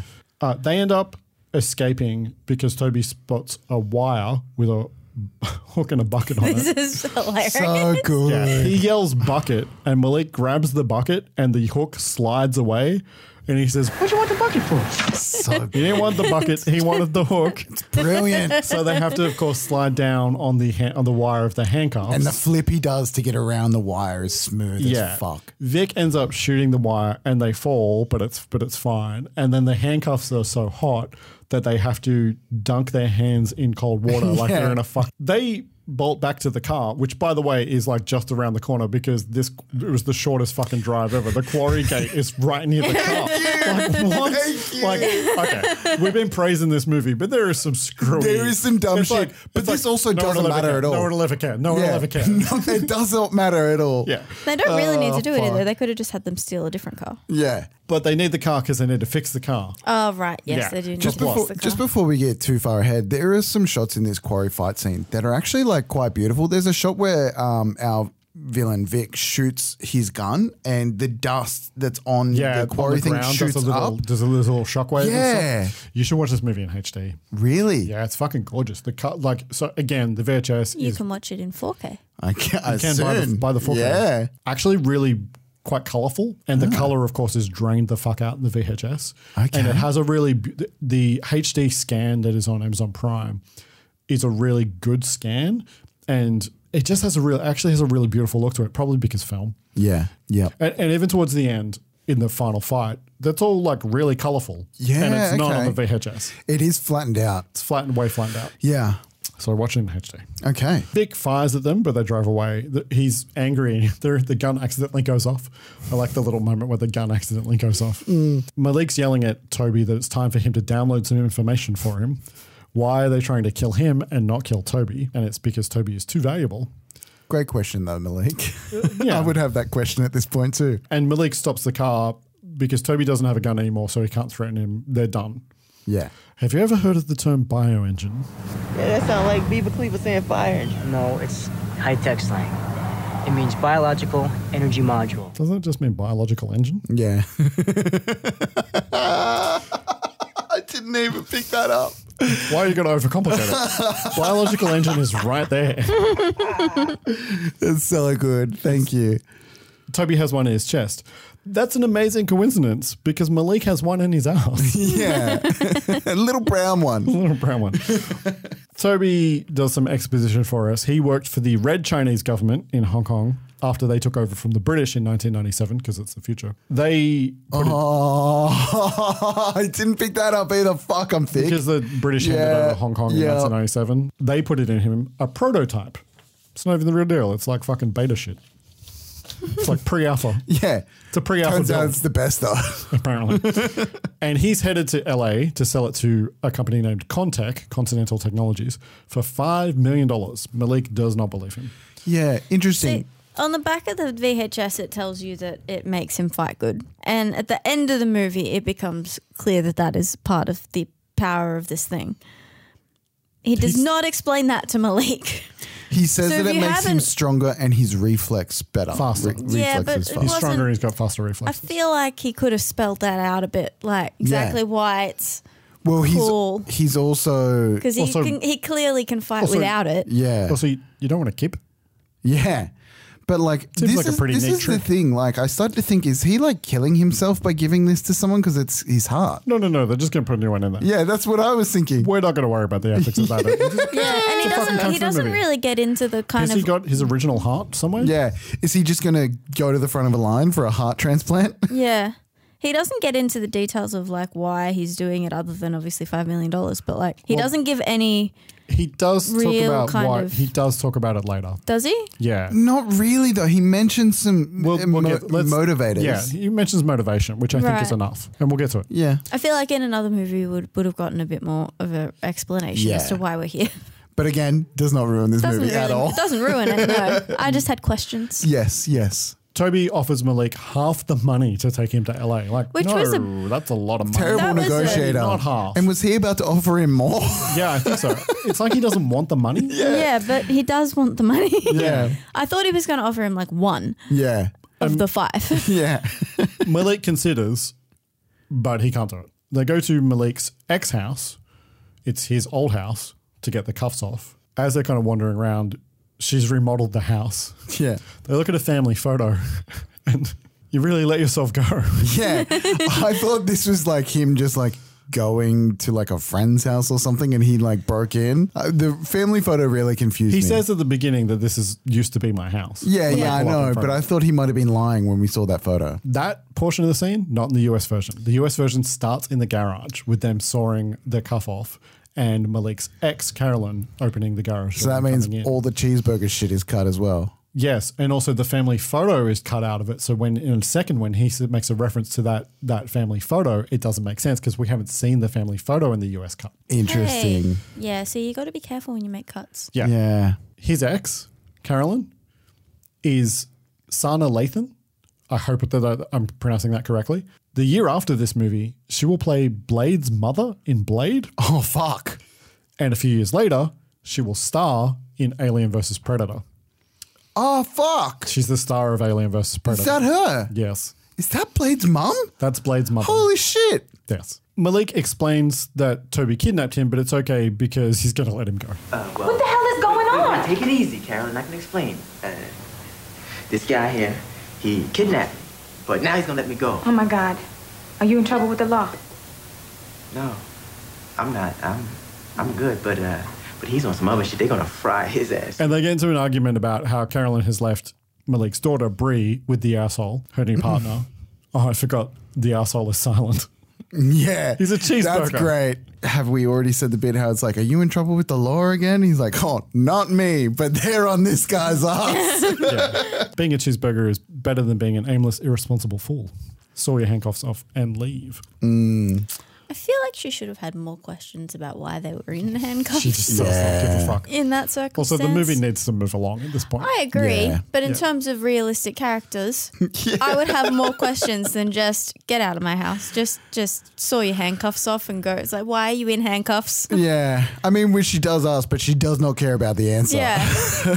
Malik says, I hate Steve. And Toby says, me too. Are they becoming friends? I think they might be. Toby really wants to be friends. He does. He didn't want to before, but he turned. I don't think Toby has friends. Yeah, no, he doesn't. He'd like some though. I think his closest friend was Vic. Is it Vic? Who's our villain? Yeah, Vic. Vic. I think they were friends because there's a line coming up that seems to insinuate that Well, they used to work work together. together, Yeah. Well, that makes it a sad turn of events. They were friends. Great pickup. Great pickup on that. Listen, this is a great movie, but not all of it makes sense. It also some just things doesn't aren't fucking thought through. matter. Yeah. Malik drives Toby to the bus station to drop him off because he's going to go find a new favorite bar. Brilliant lines here. Malik is sorry the kidnapping thing didn't work out. They talk a little bit about Caroline. Toby thinks that she's still in love with him. She still loves you. And I love you. I love you too, man. Yeah. They say goodbye, and as Toby is heading in, Malik spots some goons that are waiting for Toby, and he actually decides not to help and drives away. Also, they haven't bonded enough for this moment, for the turn. You know what I mean? They haven't really bonded enough for this. I think they have in the sense that he sees that danger is coming. Yeah, that is a motivator. Yeah, I get you. It's not like he just came back because he was going to end up going on this adventure and then happened across some danger. He saw danger, tried to go away, and then was like, oh, no, I really can't let that guy die. Yeah, true. True. I rescind my comment. Inside the station, Toby is in line to buy a ticket, and he sees the goons come in the makeup compact of a woman standing in front of him. Very convenient makeup compact. I mean, it's almost like she's holding it there on purpose so that he can see them. At a particular it's almost like the angle scene that was designed. isn't so that would happen. necessarily. Also, Who does their makeup in the line to buy a ticket? Yeah. But this is something that people do in movies all the time. They make up in public while they're just like standing around. Standing randomly, yeah. Speaking of things that are in movies a lot, is this bus station in more shit? Because I swear it's familiar. He shall not name 20 movies that this bus station has appeared in. Direct us to it. I will not. I refuse. But he could. You have definitely seen it in other movies, and if it ever comes up again, I'll point it out. But right now, you can go both fuck yourself. Just because we know that you have information. I didn't write it down. I was like, oh, I've seen this place before. Let's not. No, I have so many other things to fucking talk about. I just knew you would know. Yeah, I could drive us there. What do you want? Leave me alone. It's in my own podcast. You don't know how to drive. Shut up. Fuck, I just completely lost my place. Derailed. Just so derailed. Toby runs and the goons give chase, and outside, of course, Malik pulls up. Yeah. She might love me more with $2.5 million in my pocket. Yeah, it's so true. On the edge of the desert, where's the party at? Whoa, whoa. They're singing along in the car. This is the best. They're besties now. They're just best. They're just best friends. Best. Also, does it seem like Mark Dacascos is like struggling with like being comfortable in this scene? No. He's having a great time. He is, but there is a shot where it's just him smiling. He's also a song and dance man. But it's like him smiling at the camera, and it seems like he's just like held this smile for too long. No? You didn't see that? I didn't notice that. Okay. All I noticed was the head bobbing. Yeah, it is really cute. I do love this. Yeah. And in Hong Kong. I love it when the people become friends. It's my favorite moment in all buddy cop movies. Yeah, true. Yeah. And in Hong Kong, Mr. Chow, he was the goon in charge at the docks. Chow apparently got back to Hong Kong on the New Orient Express. They cut out the Orient Express line in the US cut. Possibly because it's like a New Orient Express. Could it be seen as racist? I don't know. No, I don't think so. I think they just took out like the beginnings and ends of things to get to the meat of scenes. Yeah, okay. So they just come into a lot of scenes later or exit scenes earlier in the US cut. Chow failed to capture Toby Wong. Everybody's fucking failed to capture Toby Wong, so that really shouldn't be a surprise. And also in the room is the advanced model, what Toby Wong could have been. Now this feels like some his new goofy technology. Hong Kong kung fu shit. Yeah. This is real strong. Yeah. The advanced model kills Chow by flicking a coin through his neck. So good. It's great. I love that Yeah. shit. And tells him to prepare a group of your finest. You're going hunting. Setting up. Something that happens way later in the movie. Yeah. Like fucking more than an hour later. Yeah, I feel like they maybe set this up too soon. Yeah. Back with Toby and Malik. Toby is pretty tired. He's falling asleep in the car. And Malik wants to know about China. Is there a lot of kung fu shit going on over there? Is there a lot of casual racism here? This scene was awkward. Your Kira cut it in. Hey, man, talk to me. Tell me about China. Is there a lot of kung fu shit going on over there? What do you mean? I mean, is it like, guys running up to each other on the street talking about, your kung fu is pretty useless, as well as obsolete. You insult me, you bastard. Prepare to die. Not a whole lot, no. Really? I would have thought. I mean, a lot of people have some sort of martial arts training, but you don't see much chop socket going on in restaurants or anything. Yeah, they share their worldviews. Yeah, I mean, it's played for laughs. They're just trying to be silly. Yeah. Toby explains more about the implant. It increases his strength and reaction time to make him a perfect assassin. Him being an assassin is cut out of the US version because he kills people. Yeah. Does that mean the context is cut out? Like, did they cut out that whole piece of information? Yes. So they probably cut out the line later where Vic's like, "Oh, we used to work together." I don't remember. Maybe they do. That's a quick line anyway. The car starts overheating. Malik tells them that they're going to have to stop, and they stop at a motel. Enter, oh my God. Clueless. Big surprise. Enter Deliverance Bodine. Deliverance. Played by post-Clueless Brittany Murphy. As if that's not the scariest name for anyone to have. She made this movie after Clueless, and she is fucking wild in this movie. She's fucking chewing the scenery in this movie. It's amazing. She's fucking great. So many... Talk about, like... Okay, so we talked earlier about, like, the Winnebago just being an insane choice because it's fun. Yeah. Her whole fucking role is an insane choice just because it's fun. She's fucking wild. It's a fantastic choice. Has more than one screw loose. Yeah. Yeah, she lost the fucking screwdriver. Yeah, I did some Googling about this movie, like, whilst I was just watching it, as you do. And like, just to find out things and people's names and stuff. No. You're not Yeah, allowed I to do. look I at your do phone while sometimes. you're I'm watching sorry. the This is why you don't know what happens in movies. But I'm interested in things. I pause it often, but Often. Not every time. But I ended up seeing a version of the cover of this movie where it was two floating heads and then a more of a Bad Boys movie cover where the female lead's head was lower and smaller. And I was like, oh my God, she's going to go through the rest of the movie. I'm so excited. When she's not there anymore, it's a letdown. Okay. She's so good in this. Yeah. She's there alone in the motel. Her parents have left her in charge while they're away on business. Who in their right mind would fucking do that? And the motel is undergoing remodeling. Yeah, as a casual way to just have things to flip off. Wait. Did she kill her parents? It fully has that vibe. That's so true. She could have. It has Bates Hotel vibes. Oh, it fully does. She's so creepy and so much fun. Yeah. Toby's wrecked. He needs to rest as his bioengine screws with his metabolism and he is crashing. Deliverance is offering them free room and board, but Malik owes her entertainment. You're in luck again, like Gorilla. I am offering you the Deliverance Party Weekend Special. Oh, what does that include exactly? Exactly. Lots of sleep, I hope. Yeah. No, it exactly includes free room and board. Oh, shit. Yeah. Oh. Who's gonna know? Yeah. But you owe me. I owe you what? Entertainment, chocolate boy wonder. Sure. Just trying to stay awake. Is the second floor okay? She calls him Chocolate Boy Wonder. Yeah. There are some serious problems She with has some to of party, this. party with him over the weekend. And also, conveniently, there's a huge garage next door where he can fix up his car. As they're walking away, hey, he turns back, nothing. She's so fucking good. nuts. It's great. So good.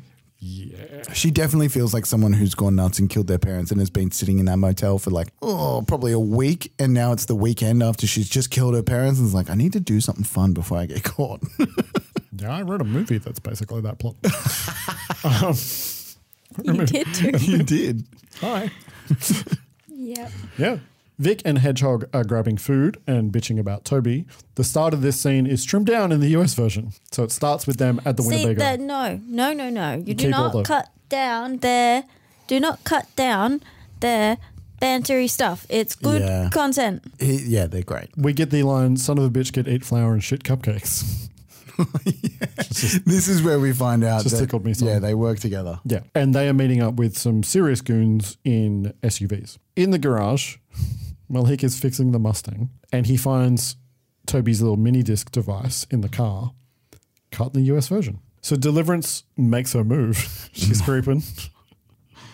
She has the hots for and also knows about cars. She knows that his car is a 73. It's a makeout car to the max. I feel like she'd say that about any car in this context. She wants to show him something really great, and he does not want to see it because it could be her parents' bodies, but it's not.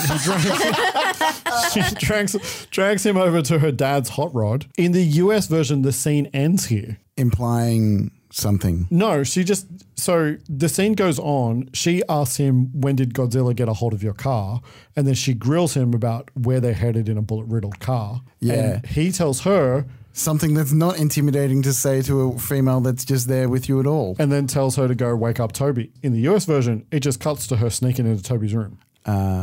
Super creepy. Yeah. That is a weird choice. Also, who the fuck says to someone at any point, like not just to a woman who's smaller than you and that you don't know, who the fuck tells them to go, don't ask those kind of questions because that'll get you killed? That's not a smart thing to say to anyone. No. Especially considering that she already killed her parents. I'm running with it. She That's does my seem read like on the the- movie. It's not in the text. I don't care. She does seem like the kind of person who probably wouldn't be fazed by that. Yeah, response. She's yeah, not fucking fair. fazed by anything. Yeah. The Winnebago and the SUVs are riding in formation as Deliverance is trying to wake up Toby in the hotel room, and Walter the Frog, the Hypnotoad, is back on television. The goons arrive at the motel and, get prepped in the car park, and they have shock sticks so that they don't have to shoot him. Vic lights a cigarette off one. I love it. Yeah. It's So great. brilliant. Deliverance is jumping on the bed and Toby's still out. Yep. All her business here is Oh, a so lot much of fun. business. They just cut Yeah. backwards and forwards to her a couple of times. The next time they cut back to her, she's flicking him with water. The amount of the goons going through the motel, so long. Yeah. So Vic... They're on the second floor. Yeah, sure. Yeah, Vic trashes the office and finds the master swipe card to all of the rooms. Just randomly punches the wall with all the keys in it. In the garage, Malik hides as some goons come in. So Vic and a couple of the goons are searching room for Toby. Yeah, this does go on. There's a lot of cutting backwards and forwards, and they're trying to build tension and stuff. And The thing it goes on is for quite a that little this bit of time. fight scene is so long, but the build up to this fight scene is also so long. Yeah. They find the room that Toby's in, and Deliverance sees them through the window.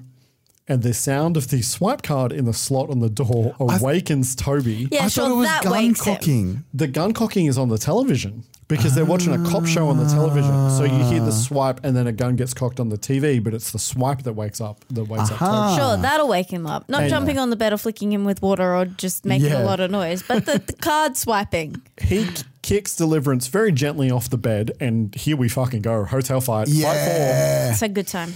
I'm not going to go blow by blow, but I'm going to do all the kind of big moments. We would be here for fucking ever. Yeah. But Toby grabs a gun off a dude, backflips off a bed, shooting as he's bouncing backwards, blocks the door with a mattress, uses the bed as a trampoline so he can kick off a wall and hit a dude. And the stunt goon that is in the room just gets murked like fucking 3 or 4 times. It's crazy.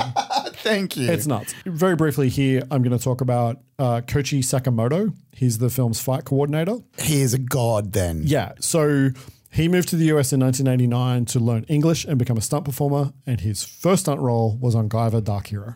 Awesome. With Steve Wang. He then ended up working at Saban Entertainment on VR Troopers, which is a Power Rangers knockoff made by the same people that made Power Rangers. He took over as stunt coordinator on Power Rangers from season 3 onwards, eventually becoming a producer and a director, and stayed with the show for almost its entire run, including after Disney bought it and after it moved production to New Zealand. Wow. Saban is also prolific for that kind of work as well. Those types of shows. Yeah. He even stayed with them after Disney sold Power Rangers back to Saban. Oh shit. Because they sold to Disney and then they bought it back. And then he was scapegoated from the series in 2006 because of some internal politics around the overuse of pyro on the show. I don't know. I couldn't find any more information. And then since then, he's continued to work in tokusatsu styles of shows, which is what Power Rangers is. And he's currently working on Ultraman Deka in Japan. And he's who Mark Dacascos praises in that quote that I read earlier in terms of he thought his fight choreography was awesome. Fucking on point. Thought that everything worked together. There is there is a bit of this fight later on where we can talk about when we get to it, but just the understanding of the area, as we've said before. The spatial stuff. And changing camera angles and the different levels. It's brilliant. Vic calls in for reinforcements, cut from the US version, because I guess it's kind of unnecessary. It really is unnecessary. Anyway. And in the garage, Malik takes out a guy, sneaks around, finds a chainsaw. Yep. Which he then uses to cut off a goon's arm. That's an arm. That is holding a gun, and the goon's arm fires and spins, shooting the goon that was holding the gun. Probably the single greatest thing I've ever seen. It's pretty great. Yeah, it's fucking awesome. Toby barricades a door and gives Deliverance a gun to This get shit is to dope. Malik. Yeah, this shit is dope in here. The close quarters fighting with all the different pieces in the room is fucking awesome. My next note is, and it's time for the shock stick fight. Holy fuck. It is so fast. Yeah. And it uses the cramped room like to perfection. The funny thing amazing. is in the previous room, there's some sped up shots where I don't think there is any in this room. There's a little. The camera's undercranked a little bit, but it's fine. It's still so fast and so clean that it doesn't matter. It's fucking brilliant. The flashing of the shock sticks is just a strobe light timed with the movement of the fire. Fantastic. Yeah, I was wondering what the shock sticks are. So the shock sticks, they do when they first clearly show foam. They're just foam battens. Yeah. With a little bit of like tech something Galls on them, on right? them, yeah. When Vic introduces them, they do a lightning effect on it to show that it's a shock stick. Yeah. They never repeat it. Yeah, they don't need to either. You don't need to because they just use strobe lighting. I know you might go blow by blow here, but with this, is Dacascos before or after Jackie Chan's style being kind of Well, Jackie Chan's been widely doing this since the adopted? 1980s. Okay. But widely adopted in mainstream Western cinema? No. This is around the same time that Jackie Chan comes to the US to start making Interesting. movies. Filmmakers have been watching Hong Kong movies and being inspired by them, Western filmmakers, and they start bringing that style to Western cinema. Mad. John Woo's already been making movies since the 1980s. That heroic bloodshed style of John Woo movies already exists.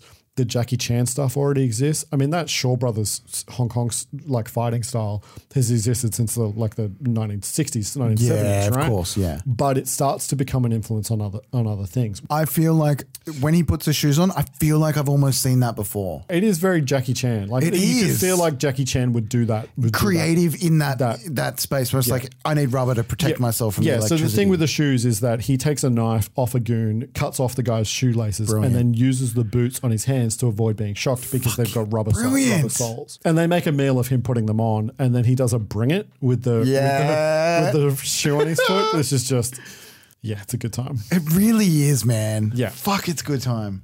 In the garage, Malik is pretty much holding his own, but is he has a scrappier fighting style, a style that is appropriate for him as a character. Well said. He tries to grab the machine gun, but the guy's hand is still attached. He cannot get it off. No. Rigor mortis is set in like that. He tries to bite it off and then Because that he's would like, help. yuck. I love that. That makes me laugh so much. It's fucking great. If it was an alive hand, that would work. Toby flips out a window and off a balcony and starts running towards Malik. He's running for so long. He's running for so long. This flip, I think, is the one reason why they said that there's construction at the motel, because I don't see any other construction stuff around. It's just the That's scaffolding also that just so flips that off. it's empty. Yeah, makes sense. So that they I don't didn't have think to about have like extras and shit. Of Or a reason for people to be in the course. hotel. Of course. Yeah, and also because she murdered her parents. Yeah, she did. Yeah. Deliverance shows up just in time to start firing a gun and save Malik. You good looking? You need help? Also, does this bump on anyone else? Whenever a civvy just rocks up and starts firing to kill, it always bumps on me because it's like that would not be your first response. But she's a fucking psycho. Yeah. Doesn't bump at This all. is the first time where it bumped on me, and I was just like, "Oh no, that kind of makes sense." He swaps guns with her, and Deliverance is really into that 7-hand. Yeah. She appreciates it. He pops out of cover, fires, and then is out of bullets basically instantly. She pops up and just unloads with the machine gun. Are you out? Are you out of your mind? Okay. Brilliant. She's so cute. I love It's her. the best. Yeah. We get a bunch more crew reflections in the windows of the hot rod. You see a whole camera and a focus operator. No. Yeah, like it's really bad. I don't even see it. It's even worse in the HD version. It's just literally you just see a camera. I actually thought the camera was inside the car. The reflection is that bad. The reflection is that clear. I thought the camera was inside the car. Damn it. So a goon shoots a propane tank and it Yeah. explodes. And we get the Romeo and Juliet fantasy overture from Tchaikovsky as Malik catches Deliverance in slow motion. This is brilliant. What is this movie? The loving dip. This is like straight up animation. Oh, it's shit. cartoon. Yeah. Yeah, it's cartoon stuff. Yeah. Toby comes to save them into the garage and tells them to hide while he takes care of business. And we are in for Shock Stick Fight Round 2 Garage Edition. Yeah. And again, the use of the environment is fucking great. He puts someone through a window and that guy straight up breaks his neck. Stuntman did work. Yeah. I love when he kicks a tire at a dude. Yeah, that's fucking mad. And then the tire rack breaks a goon's back. Oh, yeah. Like he just bends over. That guy was wearing like a padded vest, yeah, you could tell, but also that guy still got fucked. He uses the tire to, again, Catch a protect kick. and also to protect himself from the shock sticks. That's right. Deliverance keeps on sneaking a peek through this section. They charge him with a trolley and he backwards wall walks and flips up onto the trolley. This is where I started to be like, their use of the environment here is fucking insane. It's so Jackie Chan stuff. Yeah, but like because they flip to that above camera angle and it's just like the planning and thought that's been put into this choreography is just like there's so many pieces to this one fight. Yeah, I mean, this must have taken fucking forever to shoot. He also jumps off a tire rack and onto the open hood of the Mustang, closing it. It's fucking... it's brilliant. It's so good. And it keeps going and going and going. Yeah, they end up getting on a mezzanine. Deliverance is doing a little cheer dance for him. Yeah. Go, Toby. Go, Toby.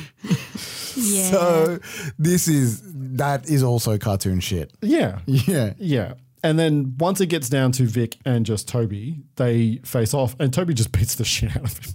Just batters the shit out of him. Yeah. So much so that Vic just runs away. Yeah. Oh, but no, don't chase him. Let him go to his car. Yeah, no, to get his triple rocket launcher out of the SUV. That is fucking wild. They come out just in time to see Vic as Vic is lining up on the motel and he fires all 3 rockets and they do the classic run and dive as the motel explodes behind him. And it's the explosions are wild too. There is a model in there. Is it? They cut to a model. There's a lot of explosions behind them when they do the dive, but then they do a wide shot of like the whole building and it's a model. Clearly Vic has never played Halo because you aim at the feet, motherfucker, not where they are. No pick up on that one. In the smoke, they knock out Vic, blow up the Winnebago and steal an SUV peeling out. By the way, this sequence from when Vic arrives until they peel out runs 18 fucking minutes. 18 minutes. That does not surprise me. It's fucking long. In the US version, it runs 13 minutes. Because they cut out the whole intro. They make tiny cuts all the way through the fight. That's a shame. The fight's a masterpiece. Somehow, there is still 40 fucking minutes of this movie to go at this point in the version that we watched. It's wild how long this movie is. It starts to feel long. At this point. Because you expect the movie, because this fight is so big and so exhausting that you expect that maybe the movie's got like half an hour in it, but it's got 40 in it, which is just that little bit too long at this point. I feel like the fights, although I love them, go for too long. Like it's bread and butter and this is what it's about, but they also go for they live in that space. Back on the road. Yeah, she's just coming with now. They stop at a diner. There's a waitress that is making eyes at Malik. Yeah, this is fantastic. This business here is got that great. Throwaway line. I'm a magnet today. Yeah, it's a just magnet so for women or a unnecessary. magnet for crazy. I don't know. Both. But it's just like this business here with Brittany like going and making calls. She's on a phone call, yeah. And then walking back and just like face palm pushing the bitch out of the way. The waitress out of the way. Love it. So good. So she's organized another car for them, borrowed from her ex, who's going to meet them at the Apollo 14 Bar and Grill, which is about an hour down the road into the desert. Yeah. What's this we? They're breaking up with her. They break up with her. Yeah. They do. They still want to be friends, but they're breaking up with her. Yeah. We will pay for your motel to be rebuilt, but we are leaving your ass here. Yeah, you are not coming with us. If I'm fucking Murphy, I'm like, put something in writing. Yeah. Did they destroy her home? Is she homeless now? Well. And did they leave her stranded? She probably now has a reason for the bodies in the basement. Yeah. So she's probably quite relieved. That is a great pickup. She's probably stoked about like getting away with her parents' murder. Yeah. I mean, she's sad, but they better come back. Yeah. Bye, Brittany. And then she gives a nice little kiss. She does. And as Malik's going, she says, Malik, I rocked your uvula. Hey, Malik. I know. I rock your uvula. That's what she says, guys. That's a line in this movie. Mm-hmm. And Malik does the right thing, goes, and leaves. Yes. I do believe the uvula is a muscle mechanism at the back of your throat. Yeah, she didn't touch that. It was clearly just a little peck that she gave him. Yeah. I think I know that because of the movie Monster House. Where the house has a uvula. Uh-huh. Yeah, Who knew strange houses brain, had Cam. correct Strange, anatomy? strange My brain's so fucked up. Vic radios into trying to get hold of Hedgehog because he's gone missing as Hedgehog crawls into the car. I love the panic in his voice. He really cares about Hedgehog. Yeah, we get it. Friends. Like, why is this so goddamn hard? They're not having a good day. Vic is having like a crisis of confidence here. Again, this is all cut out of the US version. I don't get it. Why would you cut good character Henchman stuff? business. It just starts with him calling Lau again. Lau tells them that an advanced model has been upgraded and is on its way via the Orient Express. And that reference to the Orient Express is kept in the movie. So I don't know why the first one was cut out. Yeah, I don't get it. Yeah. Vic is to take orders from him, and they now have permission to kill Toby because they don't need him. They just want the fucking heart back. They're like, just tear it out of his chest and bring it back. I don't give a fuck. I don't know why that wasn't the fucking directive from Word Go, but hey. So that they just had to shoot his feet, and then they couldn't just shoot Some of him. the staging would make sense, I suppose. Yeah. And we wouldn't get fucking shock stick fight round 1 and round 2. Yes, so true. In the car with Toby and Malik. Technical question on this scene. Sure. Is the shaking on the camera on purpose? Probably, because it's probably not shot while they're driving at night in the desert. It's probably shot poor man's process, and the camera movement is to make it look like they are moving when they're not moving. Yeah, that's what I was wondering. I was wondering whether or not it's just like shaking because it's poorly shot, or whether it's like trying to seem like they're I think it's moving. just trying to make it seem like, okay. like they're moving. Malik asks Toby about his family, and Toby freaks out that he lost his minidisc video player. Malik has it and teases him about it, and we find out that the woman on the message is dead, and this is where the kind of motivation comes in for Toby. She was a member of the anti-communist underground, and he was meant to assassinate her, but she truth bombed him, and then they fell in love. Yeah, it doesn't sound like a great assassin. No. So how did he get truth bombed by her? Did he seduce her? Like, did he stop and be like, hey, I'm about to assassinate you. Let's have a chat. It's a different movie. Yeah. It is a different movie. He But it can- is very cute of Malik to have saved the video message. for him. Yeah. He couldn't save her, and then they kind of drive in silence for a little while, just both, sad boys without women. Yeah. The whole fucking scene is gone from the US version. No. It goes from the diner to a trimmed version of Vic and Hedgehog in the car, straight to the helicopter flying across the desert with the advanced model in it. No. Telling Vic to meet them at the rendezvous point. So the whole scene's gone. At the Apollo 14 Bar and Grill, awesome matte painting. Oh. And model work. Yeah, there's some hard green screen around here as well when they're out the front of the Apollo. It's because it doesn't exist. Because it's a model. Yeah. Yeah. It's the building with the giant rocket sticking out of it. Yeah. I mean, that would make sense. Yeah. There's also some shots of like lights going over the rocket. And I know you said it was a model, but like it looks like big spotlights. So how do you fake that on a small level? You scale down the lights. It's a small spotlight. They're tiny lights. It's interesting that it looks exactly the same. Hey man, I'm just saying it's fucking interesting that like the fading of the light looks exactly the same as like you would get with a big spotlight. It's karaoke night at the Apollo 14. Toby and Malik enter through very fucking ominous giant doors. Yeah. They also seem really inconvenient as a way to enter a building. Yeah. Because they're huge. They're massive, like space dock doors. But also this is like, as soon as we entered here, I was like, this is a sick location for a final fight. Yeah, it's a studio that is clearly built for a final fight. Yeah, there's all kinds of different sections. Yeah. More scaffolding? Yeah. More scaffolding? Just like, that's a part of the spaceship, apparently, scaffolding. Yeah. They go to the bar and ask for Spam, who is their contact there, who, by the way, we never meet. He's not there. He's out the back in the cool room.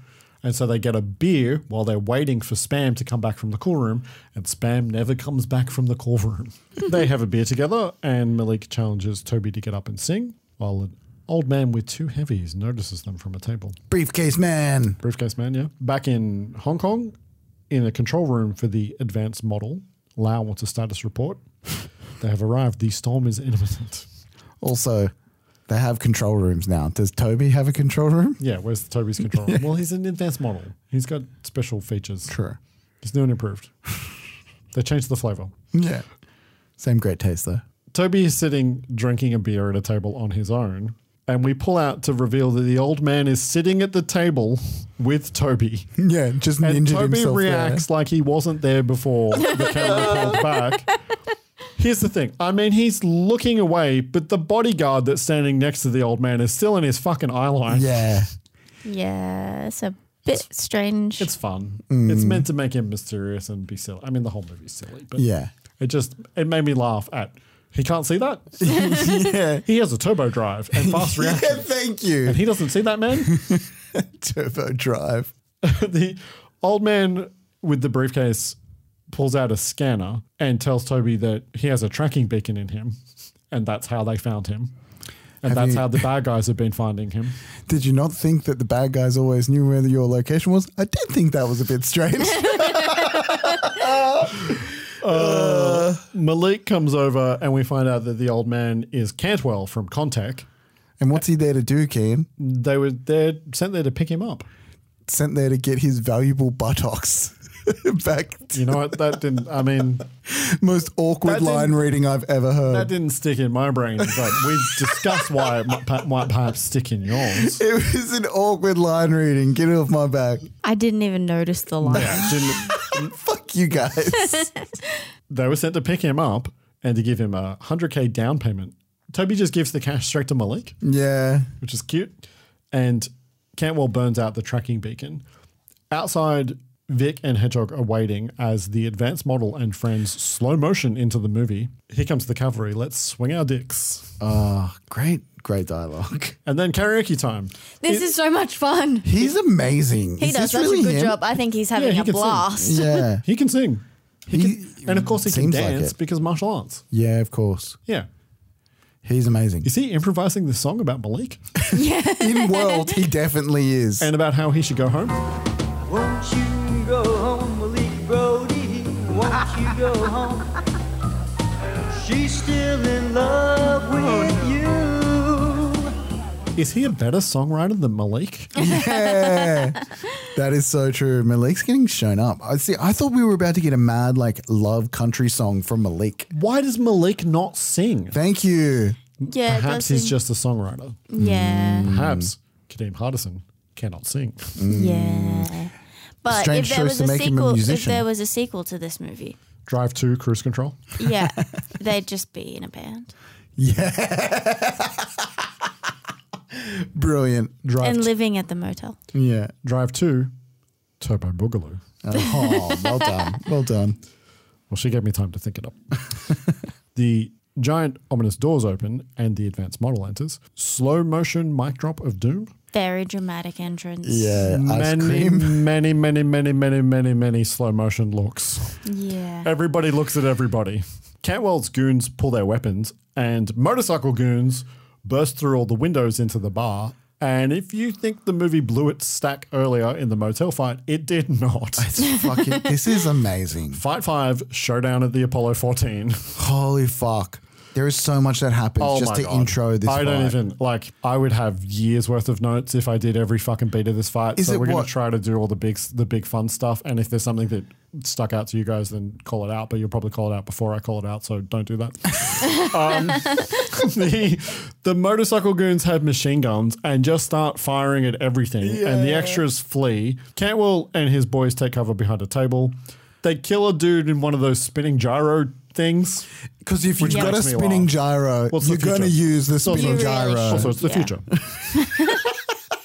There's so many things that you've already missed. There's like 6 bikes that come through windows that they shouldn't be able to get to because there's like not a window on Also, the other because side. because there's a rocket ship. Yeah, and I didn't even realize. Where are the fucking windows on this building? Oh my god, that's so good. On the outside shot, the model shot, there are no windows. Also, Cantwell is so slow to grab his gun. It is not a slow motion part of the scene. And he takes another swig of beer and it gets shot out before he takes cover. This is fucking, oh my god, such a Western though. Actually, I didn't even realize that's such a strong Western move.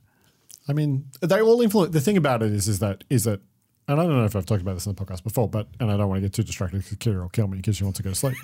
But the crossover influence of westerns and samurai movies and kung fu movies and everything. They just bounce backwards and forwards, stealing each other's shit until you get stuff like this. Yeah, so true. Yeah.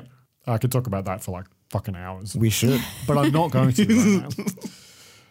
Outside, Vic and Hedgehog are pissed that they've been left out of the fight, cut in the US version. And yes, they're shot on a fucking green screen. Mad obvious. It's either a green screen or a blue screen. And it's obvious on the VHS. Like it's just... Yeah, it's bad when it's obvious on the VHS. Yeah. The motorcycle goons get up and above the fucking indestructible tables that Cantwell is hiding behind and kills they kill Cantwell and both of his goons are gone and that's the end of it. Is this when the motorcycles are somehow on top of the gantries? Yeah, don't question it. Toby and Malik end up splitting up and both of them try to fuck with the bikes by throwing tables and stuff in their way. So good. How dumb is that? You have Uzis. Also, Malik uses the ring rig of a VR setup because it's the future to stop a guy. Oh, yeah. Is that what that That's is? what that brings. So there's like a games section, like a play section. That's a VR game. That's also why a guy's in a gyro thingy. It looks like one of those setups where you can like wear VR and run on a track. Yeah, that's what it is. But it's way too early for that circular. to exist. But it's the future. Yeah, but like even the concept. That's no. Lawnmower Man's already been made. Oh, okay. Which one day we will get to Lawnmower Man. Not today. Toby fucking parkours through a bunch of scaffold. Yeah. Jumps up on a bar to avoid some guys and then fights a bunch of extra red suits. Yeah, who just appear with kung fu swords. The swords come later. Oh. He fights them hand to hand first and then later they come back with swords. Uh-huh. A motorcycle tackles Toby and rides with him on front. He gets like slid off it and then he does this running, jumping, spinning sidekick to kick the motorcycle guy in the face. There's a shot of him and the bike in the same frame as he's doing the kick. It's a wide shot and it's fucking incredible. But then they cut into a close-up for the impact. Because he clearly didn't actually kick the rider in the wide shot. Yeah. He would have landed short. Yeah. And also they're probably not on the same plane. Right. Interesting. So he's either behind or in front of the motorcycle, but when it's shot like that, you can't tell. Yeah. The bike crashes into some rubber stairs. The stairs are clearly made out of rubber. Malik's being hounded by another goon on a bike. So is Toby. He matadors a bunch of them, and then one kicks him in the chest with the front wheel. Fucking bike foo. Yeah, that was dope. There's another one where he gets tripped by a back wheel, like the motorcycle rider slides and takes out his legs and he flips over. Fuck yeah. It's fucking great. He also kicks the front forks of the bike and a guy flies off, which is a good stunt as well. It's fucking filled with stuff. It's just fucking awesome. That flip is fucking dirty and awesome. And then the red suits attack with swords. Malik takes out a bike goon with a robot. What? There's like a stand-up display of like a futuristic looking robot thing. And Malik picks up the whole thing and hits a dude with it. Oh, I can't remember that. It's a robot. Because there's so much stuff. There's so much in it. They group back together. No holes? No holes. No holes. Which is like, I wish I'd written that line of dialogue. No holes? Oh, no holes. So our work here is done, right? Of all the lines of dialogue in this movie, no holes is a great line of dialogue. That is a great line. And it's time for them to get out of there. But boss fight time. Toby versus the advanced model. He tells Malik to leave. No, we'll fight him together. We'll kick his ass and take his coat. Best line. You see those glasses he's got? And he has a point. The advanced model is dressed like a discount Halloween costume version of Neo. Yes, thank you. 2 years before the fucking Matrix. Yeah, I know. Yeah. The advanced model runs at them and does a triple spin kick. Yep. He kicks 3 times in the air. The advanced model is played by Masaya Kato. I really hope I'm pronouncing that correctly. He's also in Crying Freeman and the 1998 Godzilla movie and tons of Japanese cinema. He's still working. Fuck yeah. Yeah. He's amazing. And this fight is superb. It starts with the Game Boy Advance throwing his sunglasses at Toby, who catches them. They exchange blows and then he takes his sunglasses back and puts them back on. Yeah. Great. Toby ends up over the bar and grabs a broom handle. Charges up. Yeah. Charges up, breaks a broom handle, and then goes at him. They also do this great move where Toby doesn't hit the Game Boy Advance SP, but stops short. Basically intimidates his fucking ass. And goes, I'm great too. Well, he sends a shockwave that breaks his glasses. Yeah, you don't know what's going on. When you see it originally, you just see the shockwave, and then it's like, what did he do? And then the glasses crumble away, and you're like, yeah my boy's fucking badass. Yeah. At the door, Malik is exiting as Vic and Hedgehog finally enter the fray. It's my favorite cheese-eating dick monkey, which, how about you don't call a black man a monkey? Thank you. I wasn't going to mention it, but like, fuck, yeah. Yeah. Yeah. Oh, it gets worse. Yep. Yeah, it does. Thank you. It gets way worse. It's real awkward. Like, Vic has been a good time until this moment, and then Vic takes a turn. I almost thought Vic and Hedgehog were going to be like, I've had enough with these arseholes. And join forces. I'm changing sides. Yeah, change sides, right? Yeah. Because they build him up. The crisis of confidence. Yeah. The I hate my job. Like all that. And then, no, it goes in a completely different direction. Yeah, it digs deeper. So Malik fights them both, taking Hedgehog out and fighting with Vic to get a gun. He straight up fucking launches Hedgehog at one point. Yeah. Toby and the Game Boy Micro are still at it, blocking each other's strikes until I ran out of Game Boy models. Color. That's before. Ah, damn. I was doing it from the word advance. And then I ran out of models. I can't think of any. Anyway, I ran out of Game Boy models hits Toby in the chest and he coughs up blood. This fight at this point. That's the first strike that hits because everything else has been defensive until that point. So he punches him in the chest, and it's the first one that actually makes contact with him. This back and forth, just in this little cluster of like throws back and forth, is so good.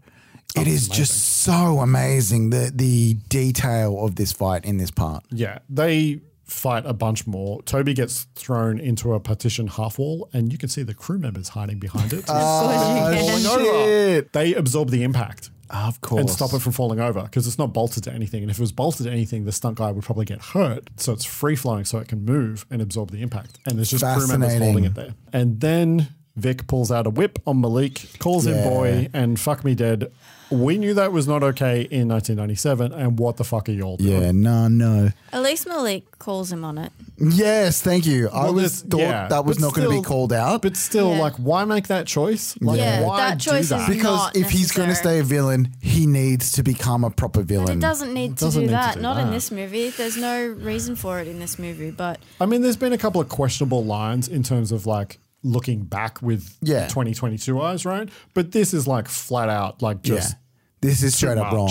And not necessary with the way that character's been built and what Exactly. story we're telling. Yeah. You can see this happen in other movies and it makes sense. Yeah, like you bump on it, but you can see why they made that choice. Exactly. Here you bump on it and it's also like, why did you even? Yeah. Yeah. He didn't seem like that kind of guy. Yeah. Yeah. Back with Toby, the Game Boy at this point has advantage over him. You guys are probably too young to remember, but there was these great Game Boy ads. Game Boy, better than a slap in the face with a wet fish. I've seen those ads. I've seen like them. my favorite. Yeah. And Game Boy, better than a clip on the ear. Yeah. That's a strange way to advertise something. Game Boy, better than a hole in the head. They're great. It's a dude with a shaved head and it's green and he's got a little golf flag sticking out of the hole in his head. Oh, that's adorable. They're great. They're like magazine ads from when I was a child. Toby strikes back and we get some great wire work fighting as well. And now the Game Boy is bleeding. Back in Hong Kong, Lau paces backwards and forwards. And then they just fucking fight forever until Toby Hadoukens the Game Boy in the chest. Yeah. And in Hong Kong, they give the Game Boy a boost so that it becomes a Nintendo DS. Yeah, I fully, as soon as... you thought it was over? You thought it was done? I thought you might go to Nintendo DS, so that's actually what that reaction good. was. I'm glad. The Nintendo DS rips off its coat to reveal a coat that is exactly the same underneath. But I will say this is like archetype Japanese, like anything villain attire. You know what I mean? He's just got a clean one underneath in case the top one gets dirty. So true. But it's not full body length. Toby's getting smacked around by the DS and offers not to kill him if he'll come back. But there is a system overload and the advanced model starts acting like a Nintendo Virtual Boy. Yeah. You played yourself. Yeah. Malik kills Hedgehog with the gun. Yeah. Cut out of the US version. In the US version, he just disappears once Malik takes him out and then Vic pulls the whip on him. Yeah. Yeah. That was pretty brutal. Yeah. It was dope. Yeah. But like, I loved Hedgehog. He was a bit of heart. And then he pistol whips Vic to death. Or Yeah, you would he assume that thinks he he does. thinks Yeah. And yells at him that do not hit a black man with a whip. But also Yeah. fucking double tap. Yeah. Double fucking tap. Yeah, but Malik is also, at this point, not a killer. Yeah. Well, And I mean, he also- just murked fucking Hedgehog. Yeah, he did murk Hedgehog. But this Okay. is Yeah, also you're right. like his first day, so he wouldn't know things like. Oh, it's so true. Also, this is, wait. Also, this movie is set over one day. It's Right. so true. It's the He's Wild. normally just a barfly, so he Wild. wouldn't know about the double tap and the imperative of such things. Also, he's probably not sober enough to drive. Toby has a motorcycle and he rams the virtual boy to death as they He- share a knowing look. This is the best hero murder I've ever seen. Like, not only does he run someone over with his bike, he fucking... Oh, it's just so good how he ragdolls this motherfucker straight into a wall. And in Hong Kong, it's a total system failure. Lau then opens This is like, sorry, just to go back, this is like Meet Joe Black level of like the dude gets fucked. Lau then is not too upset because he opens a door or a window, and then through it we see that there are many more virtual boys, so he's going to be okay. Yeah, I was confused by that. Everything's going to work out just fine. Yeah. I was just like, does that mean like he's not going to be safe no matter what happens? Are they setting up sequels? I don't know. Yeah. I don't know what that is. Other than we could have a whole room full of advanced models. Yeah, okay. They can kill lots of peoples with a handful of change. Yeah. Vic has a fucking suicide vest on and is stumbling after Toby and Malik. What was this? And they need to have the final confrontation with Vic, I guess. But you honestly... They had it. You could have just had Malik kill Vic or knock Have him Malik out. leave deliver him a knocked out. line and boom, straight to the temple. I mean, that's a different movie, but yeah, there's not a lot of They need headshots a in this reason movie. to explode the Apollo. Yeah, they also that true. So they spot him. They do this really long thing where they grab the triggers and then slowly take them off him. Yeah, I fucking loved it. And then kick him away. Time to blow. Time to blow. Time to blow. Time to blow? Yeah, what the fuck was that? But also, I loved everything about this. I love Malik's reaction. It's time to blow. Really? That's what you came up with? So good. It is great. They run outside from the explosion, which very briefly makes the rocket take off before it falls over. The That's effects pretty on cool. this as well. Model. Yeah. It's a good time. And then we get our kind of final banter as Malik is definitely going to go back to his wife. But also, he's definitely going to go back to his wife, but And he's also going to rebuild He's the also motel. going to rebuild the motel. Yeah. And he's going to buy a new car. He's going to do so many things. Yeah. What What the order fuck is he is going to this do sum these up? things? What the fuck is it? We just need an end to the movie is what it is. Yeah. Also, with all that shit about the family being cut out, this part in the going back to the wife and kids doesn't make heaps of sense. Well, no, not the whole family part is cut out. Only the beginning of that scene. So you still meet his ex. It's Still, not like you but don't- it's not that, But you that then don't much talk of a about it thing. again But also, afterwards. like, as I've talked about, we don't know why Toby turned on the people that put the thing in his heart at all. Yeah. Just because he was an assassin. Just because he's an assassin. He just had a change of heart. Yeah. And he's going to have a change of heart. Yeah. It's a strange movie, but it's a good time. Oh, it's a great time. They laugh as they walk away, and that is Drive. That is the end of Drive. Yay. Brilliant. It's a good time. An appropriate age to have seen the movie Drive. Ooh. 5. It's silly, man. It's fun. It is cartoony. Like anything too adult is going to go over the head, and it's Power Rangers. It's a little bit more adult Power Rangers that you don't have to have that much understanding. Fucking wait till we see Guyver Dark Hero. I'll Yeah? show you adult Power Rangers, motherfucker. Fuck yeah. I think 5 would be okay if you're into this kind of thing, but probably a little older to be actually interested. Yeah. Would be my guess. 5-year-old Kira definitely wouldn't have been into this movie. But yeah, you're right. Like the violence is cartoony enough that it doesn't really matter, and there's nothing else in it that's. There's a lot of swears. Malik says motherfucker a lot. There's a lot of fucks. There's a lot of motherfucker in this movie. Man, I honestly don't even notice it anymore. That's because I'm of going to the go way with they 10. used to- I'm going to go with 10. With the swearing, maybe 8. Yeah, I mean, I was 15. Yeah. Yeah, but That's when it came that's out. because when it Yeah. came out. If I had been 8, I still would have seen this movie. There would have been no problem with me Yeah. seeing this movie. Yeah. What's it rated here? MA 15 plus. MA 15. Restricted. Yeah, so you need to have parental guidance to Medium level violence. Yeah. This is medium level. Would you watch this movie again of your own free will? 100%. Yeah. 100%. Yeah. I don't know if I would. A lot of these I say yes to, but I don't know if I would actively put them on. But if they're fucking on, I'm sitting down and watching that all the way through. You should watch the US version on Prime just because you should watch it in HD. Yeah. And because you've already seen the movie, you're not really missing anything because you've seen the full version of the movie. Yep. You should do. And then you can tell us if you feel like you missed any of the stuff that was taken out. Interesting. Okay. A rating for Drive, the way that we rate movies, is on a 5-star scale, starting with 1 being I hated this movie, 2 being I did not like this movie, 2.5 being there were parts of this movie I liked, it was fine, 3 being I liked this movie, 4 being I loved this movie, and 5 being this is one of my favorite movies of all time. Solid 4. I don't love, this isn't one of my favorite movies of all time, but it's a kung fu movie that's fucking got semi-sci-fi concept, and it's just fucking great stunt work. I love this. I don't love this movie, but it's a fucking great movie. I'm giving it a 3.5 because I love parts of this movie. Solid. But I don't love this movie. Cool. Solid. I was a 3.5, but I think I'm a 4. Yeah. I think I love it. Yeah. Again, I think this is a movie that I think we've watched a couple of movies in a row that I think would play better in a crowd. And I feel like this movie would play better in a crowd. For sure. And by crowd, I mean like Kira and I. Or, you. So, sorry. I do love this movie, but it's not one of my favorite movies of all time. I misspoke earlier. Yeah. Yeah, we knew what you meant. Yeah. And I think what actually pushed me to the 4 was watching the US Cup. Interesting. And I don't know if that means I like the US Cup more because it's shorter. Yeah, I think the music in the US Cup works better.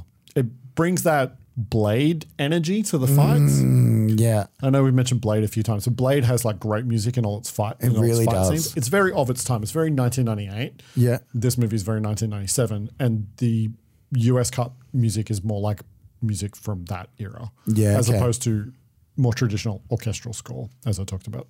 Next week. The way that we pick movies is that Kira and Brody alternate taking turns, picking from a list of 3 choices I prepared from the store. This week is Kira's pick. If a movie remains unpicked for 3 times, it's struck out and taken off the list, although I can bring it back at a later date of my choosing. Still on the list from last week. Do you remember what's on the list? Great options. That's what I remember. I remember Brody was having a hard time. What's on the list from last week is Dolph Lundgren in The Punisher. Oh, that's right. With 1 strike. And The Hidden with 1 strike. Oh, that's right. What was that about? A new breed of criminal. That's right. Intriguing. Yes. I'll talk about these once I have my third option. Oh, wow. Just changing the format? You just go on rogue? Yep. Not going to talk about those 2 movies until you got a third pick? I want my third pick. Please. Okay, sure. And new on the list, I present to you. I don't know. This is one of those things where, like, you could be like, or you could be like, oh, yeah, let's do this one. I don't know with you.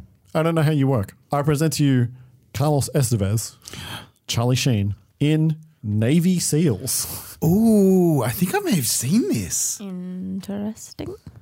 I have not seen this. No. What's the cover? Some Navy SEALs. It's literally just like it's a white cover. It's a yearbook photo of some Navy SEALs. Low energy. America's top secret weapon. Yeah, go on. Give me your best trailer for us. Navy SEALs. America's top secret weapon. Is this kind of like Top Gun in the Navy? Fuck yeah. Top Gun for Navy SEALs. Top Gun for Navy SEALs? With Michael Biehn from The Terminator. He's Kyle Reese in The Terminator. And a bunch of other fun cast members who I will not surprise. I will not spoil. I see a couple. I'm real tired, man. I'm real Oh my tired. God, I see a couple. Don't ruin it for the rest of us. Do not do. Take us through your thought process. I have no memory of what The Punisher is about, so let me read. Do you not know the character of the Punisher? It's based on a Marvel comic. Yeah, I read all of the Marvel comics. Well, long story short, he's a vigilante. Yeah. He's a vigilante. You've created some sort of a theme. Me? Never. Shot in Sydney, Australia. Oh, that's right. The one that's shot in Sydney. Cool. So that's Punisher. The Punisher. If society won't punish the guilty, he will. The Hidden, based on the stickers on the tape, is recommended viewing by Manifold Video in Geelong. Oh Shout out to Manifold Video. I'm sure they used to 129 exist. Shannon Avenue, Geelong West. Okay. Dox them. I have their phone number if you need it. Oh, there's a phone number on the front of that? Yep. We should call that number. So this one's are they all? Oh no. Navy SEALs is M15, Punishers R18, and The Hidden is R18. I'm still looking at this one, Brody. Don't read the back. Oh, sorry. Yeah, sorry. What I said to Brody last week was don't read the back. The Hidden is a movie that is best experienced by just watching The Hidden. That's right, because it's batshit crazy. It's nuts. It's sleazy LA. It's an LA at night movie. It has a wild plot. Kyle MacLachlan's in it. It's great. All the great choices. Oh my God. So I think I'm choosing between Navy SEALs and The Hidden because they jump out at me more than The Punisher. I do like young Charlie Sheen. So do I. Dude, I'm leaning hard. If you want my input, I'm leaning hard towards Navy SEAls. That looks like a fucking good time. But also, strikes are a thing. Yeah, Punisher's got one. Hidden's got one. Yeah. So, I mean, they both got some time. I've recently watched Top Gun and I had a nice time. You did? It'd be nice to watch Top Gun without Tom Cruise. Yeah. So I think I'm going to go Navy SEALs. Cool. Great choice. Thank well you. done. That was efficient. Yeah, it's a recruitment video for the Navy SEALs. Fuck yeah. And it's an action movie and it's a good time and it has a really good cast. And Tom Cruise is not in it. Well, maybe. It'd be so funny if he was. He could do a flyby at some point. I don't really remember. It's been a long time. Yeah, we're going Navy SEAls. Cool. Yay. So don't join us next week. Stay off the internet. I'm so fucking tired. Follow us at Weird Kid Video on Instagram and Twitter and, you know. but do but. Go outside and lay down. You can do them at the same time. You can go outside, lay down and listen to the podcast on Apple Podcasts or wherever you're listening to us right now. Also, you should leave us a review because we've been begging you to for weeks now and nobody loves us. Yeah. And I have many secrets, dark secrets that I can tell. It's just about who you're fucking horny for, and we all know. They're not my dark secrets. I wear them on my sleeve. I thought we were getting your fears. Are you changing? I can do both. His secret fears. Yes. But if we know his fears, we can scare him on Halloween. True. And kick his ass and take his coat. Time to blow. No holes? Scene. Flash bash.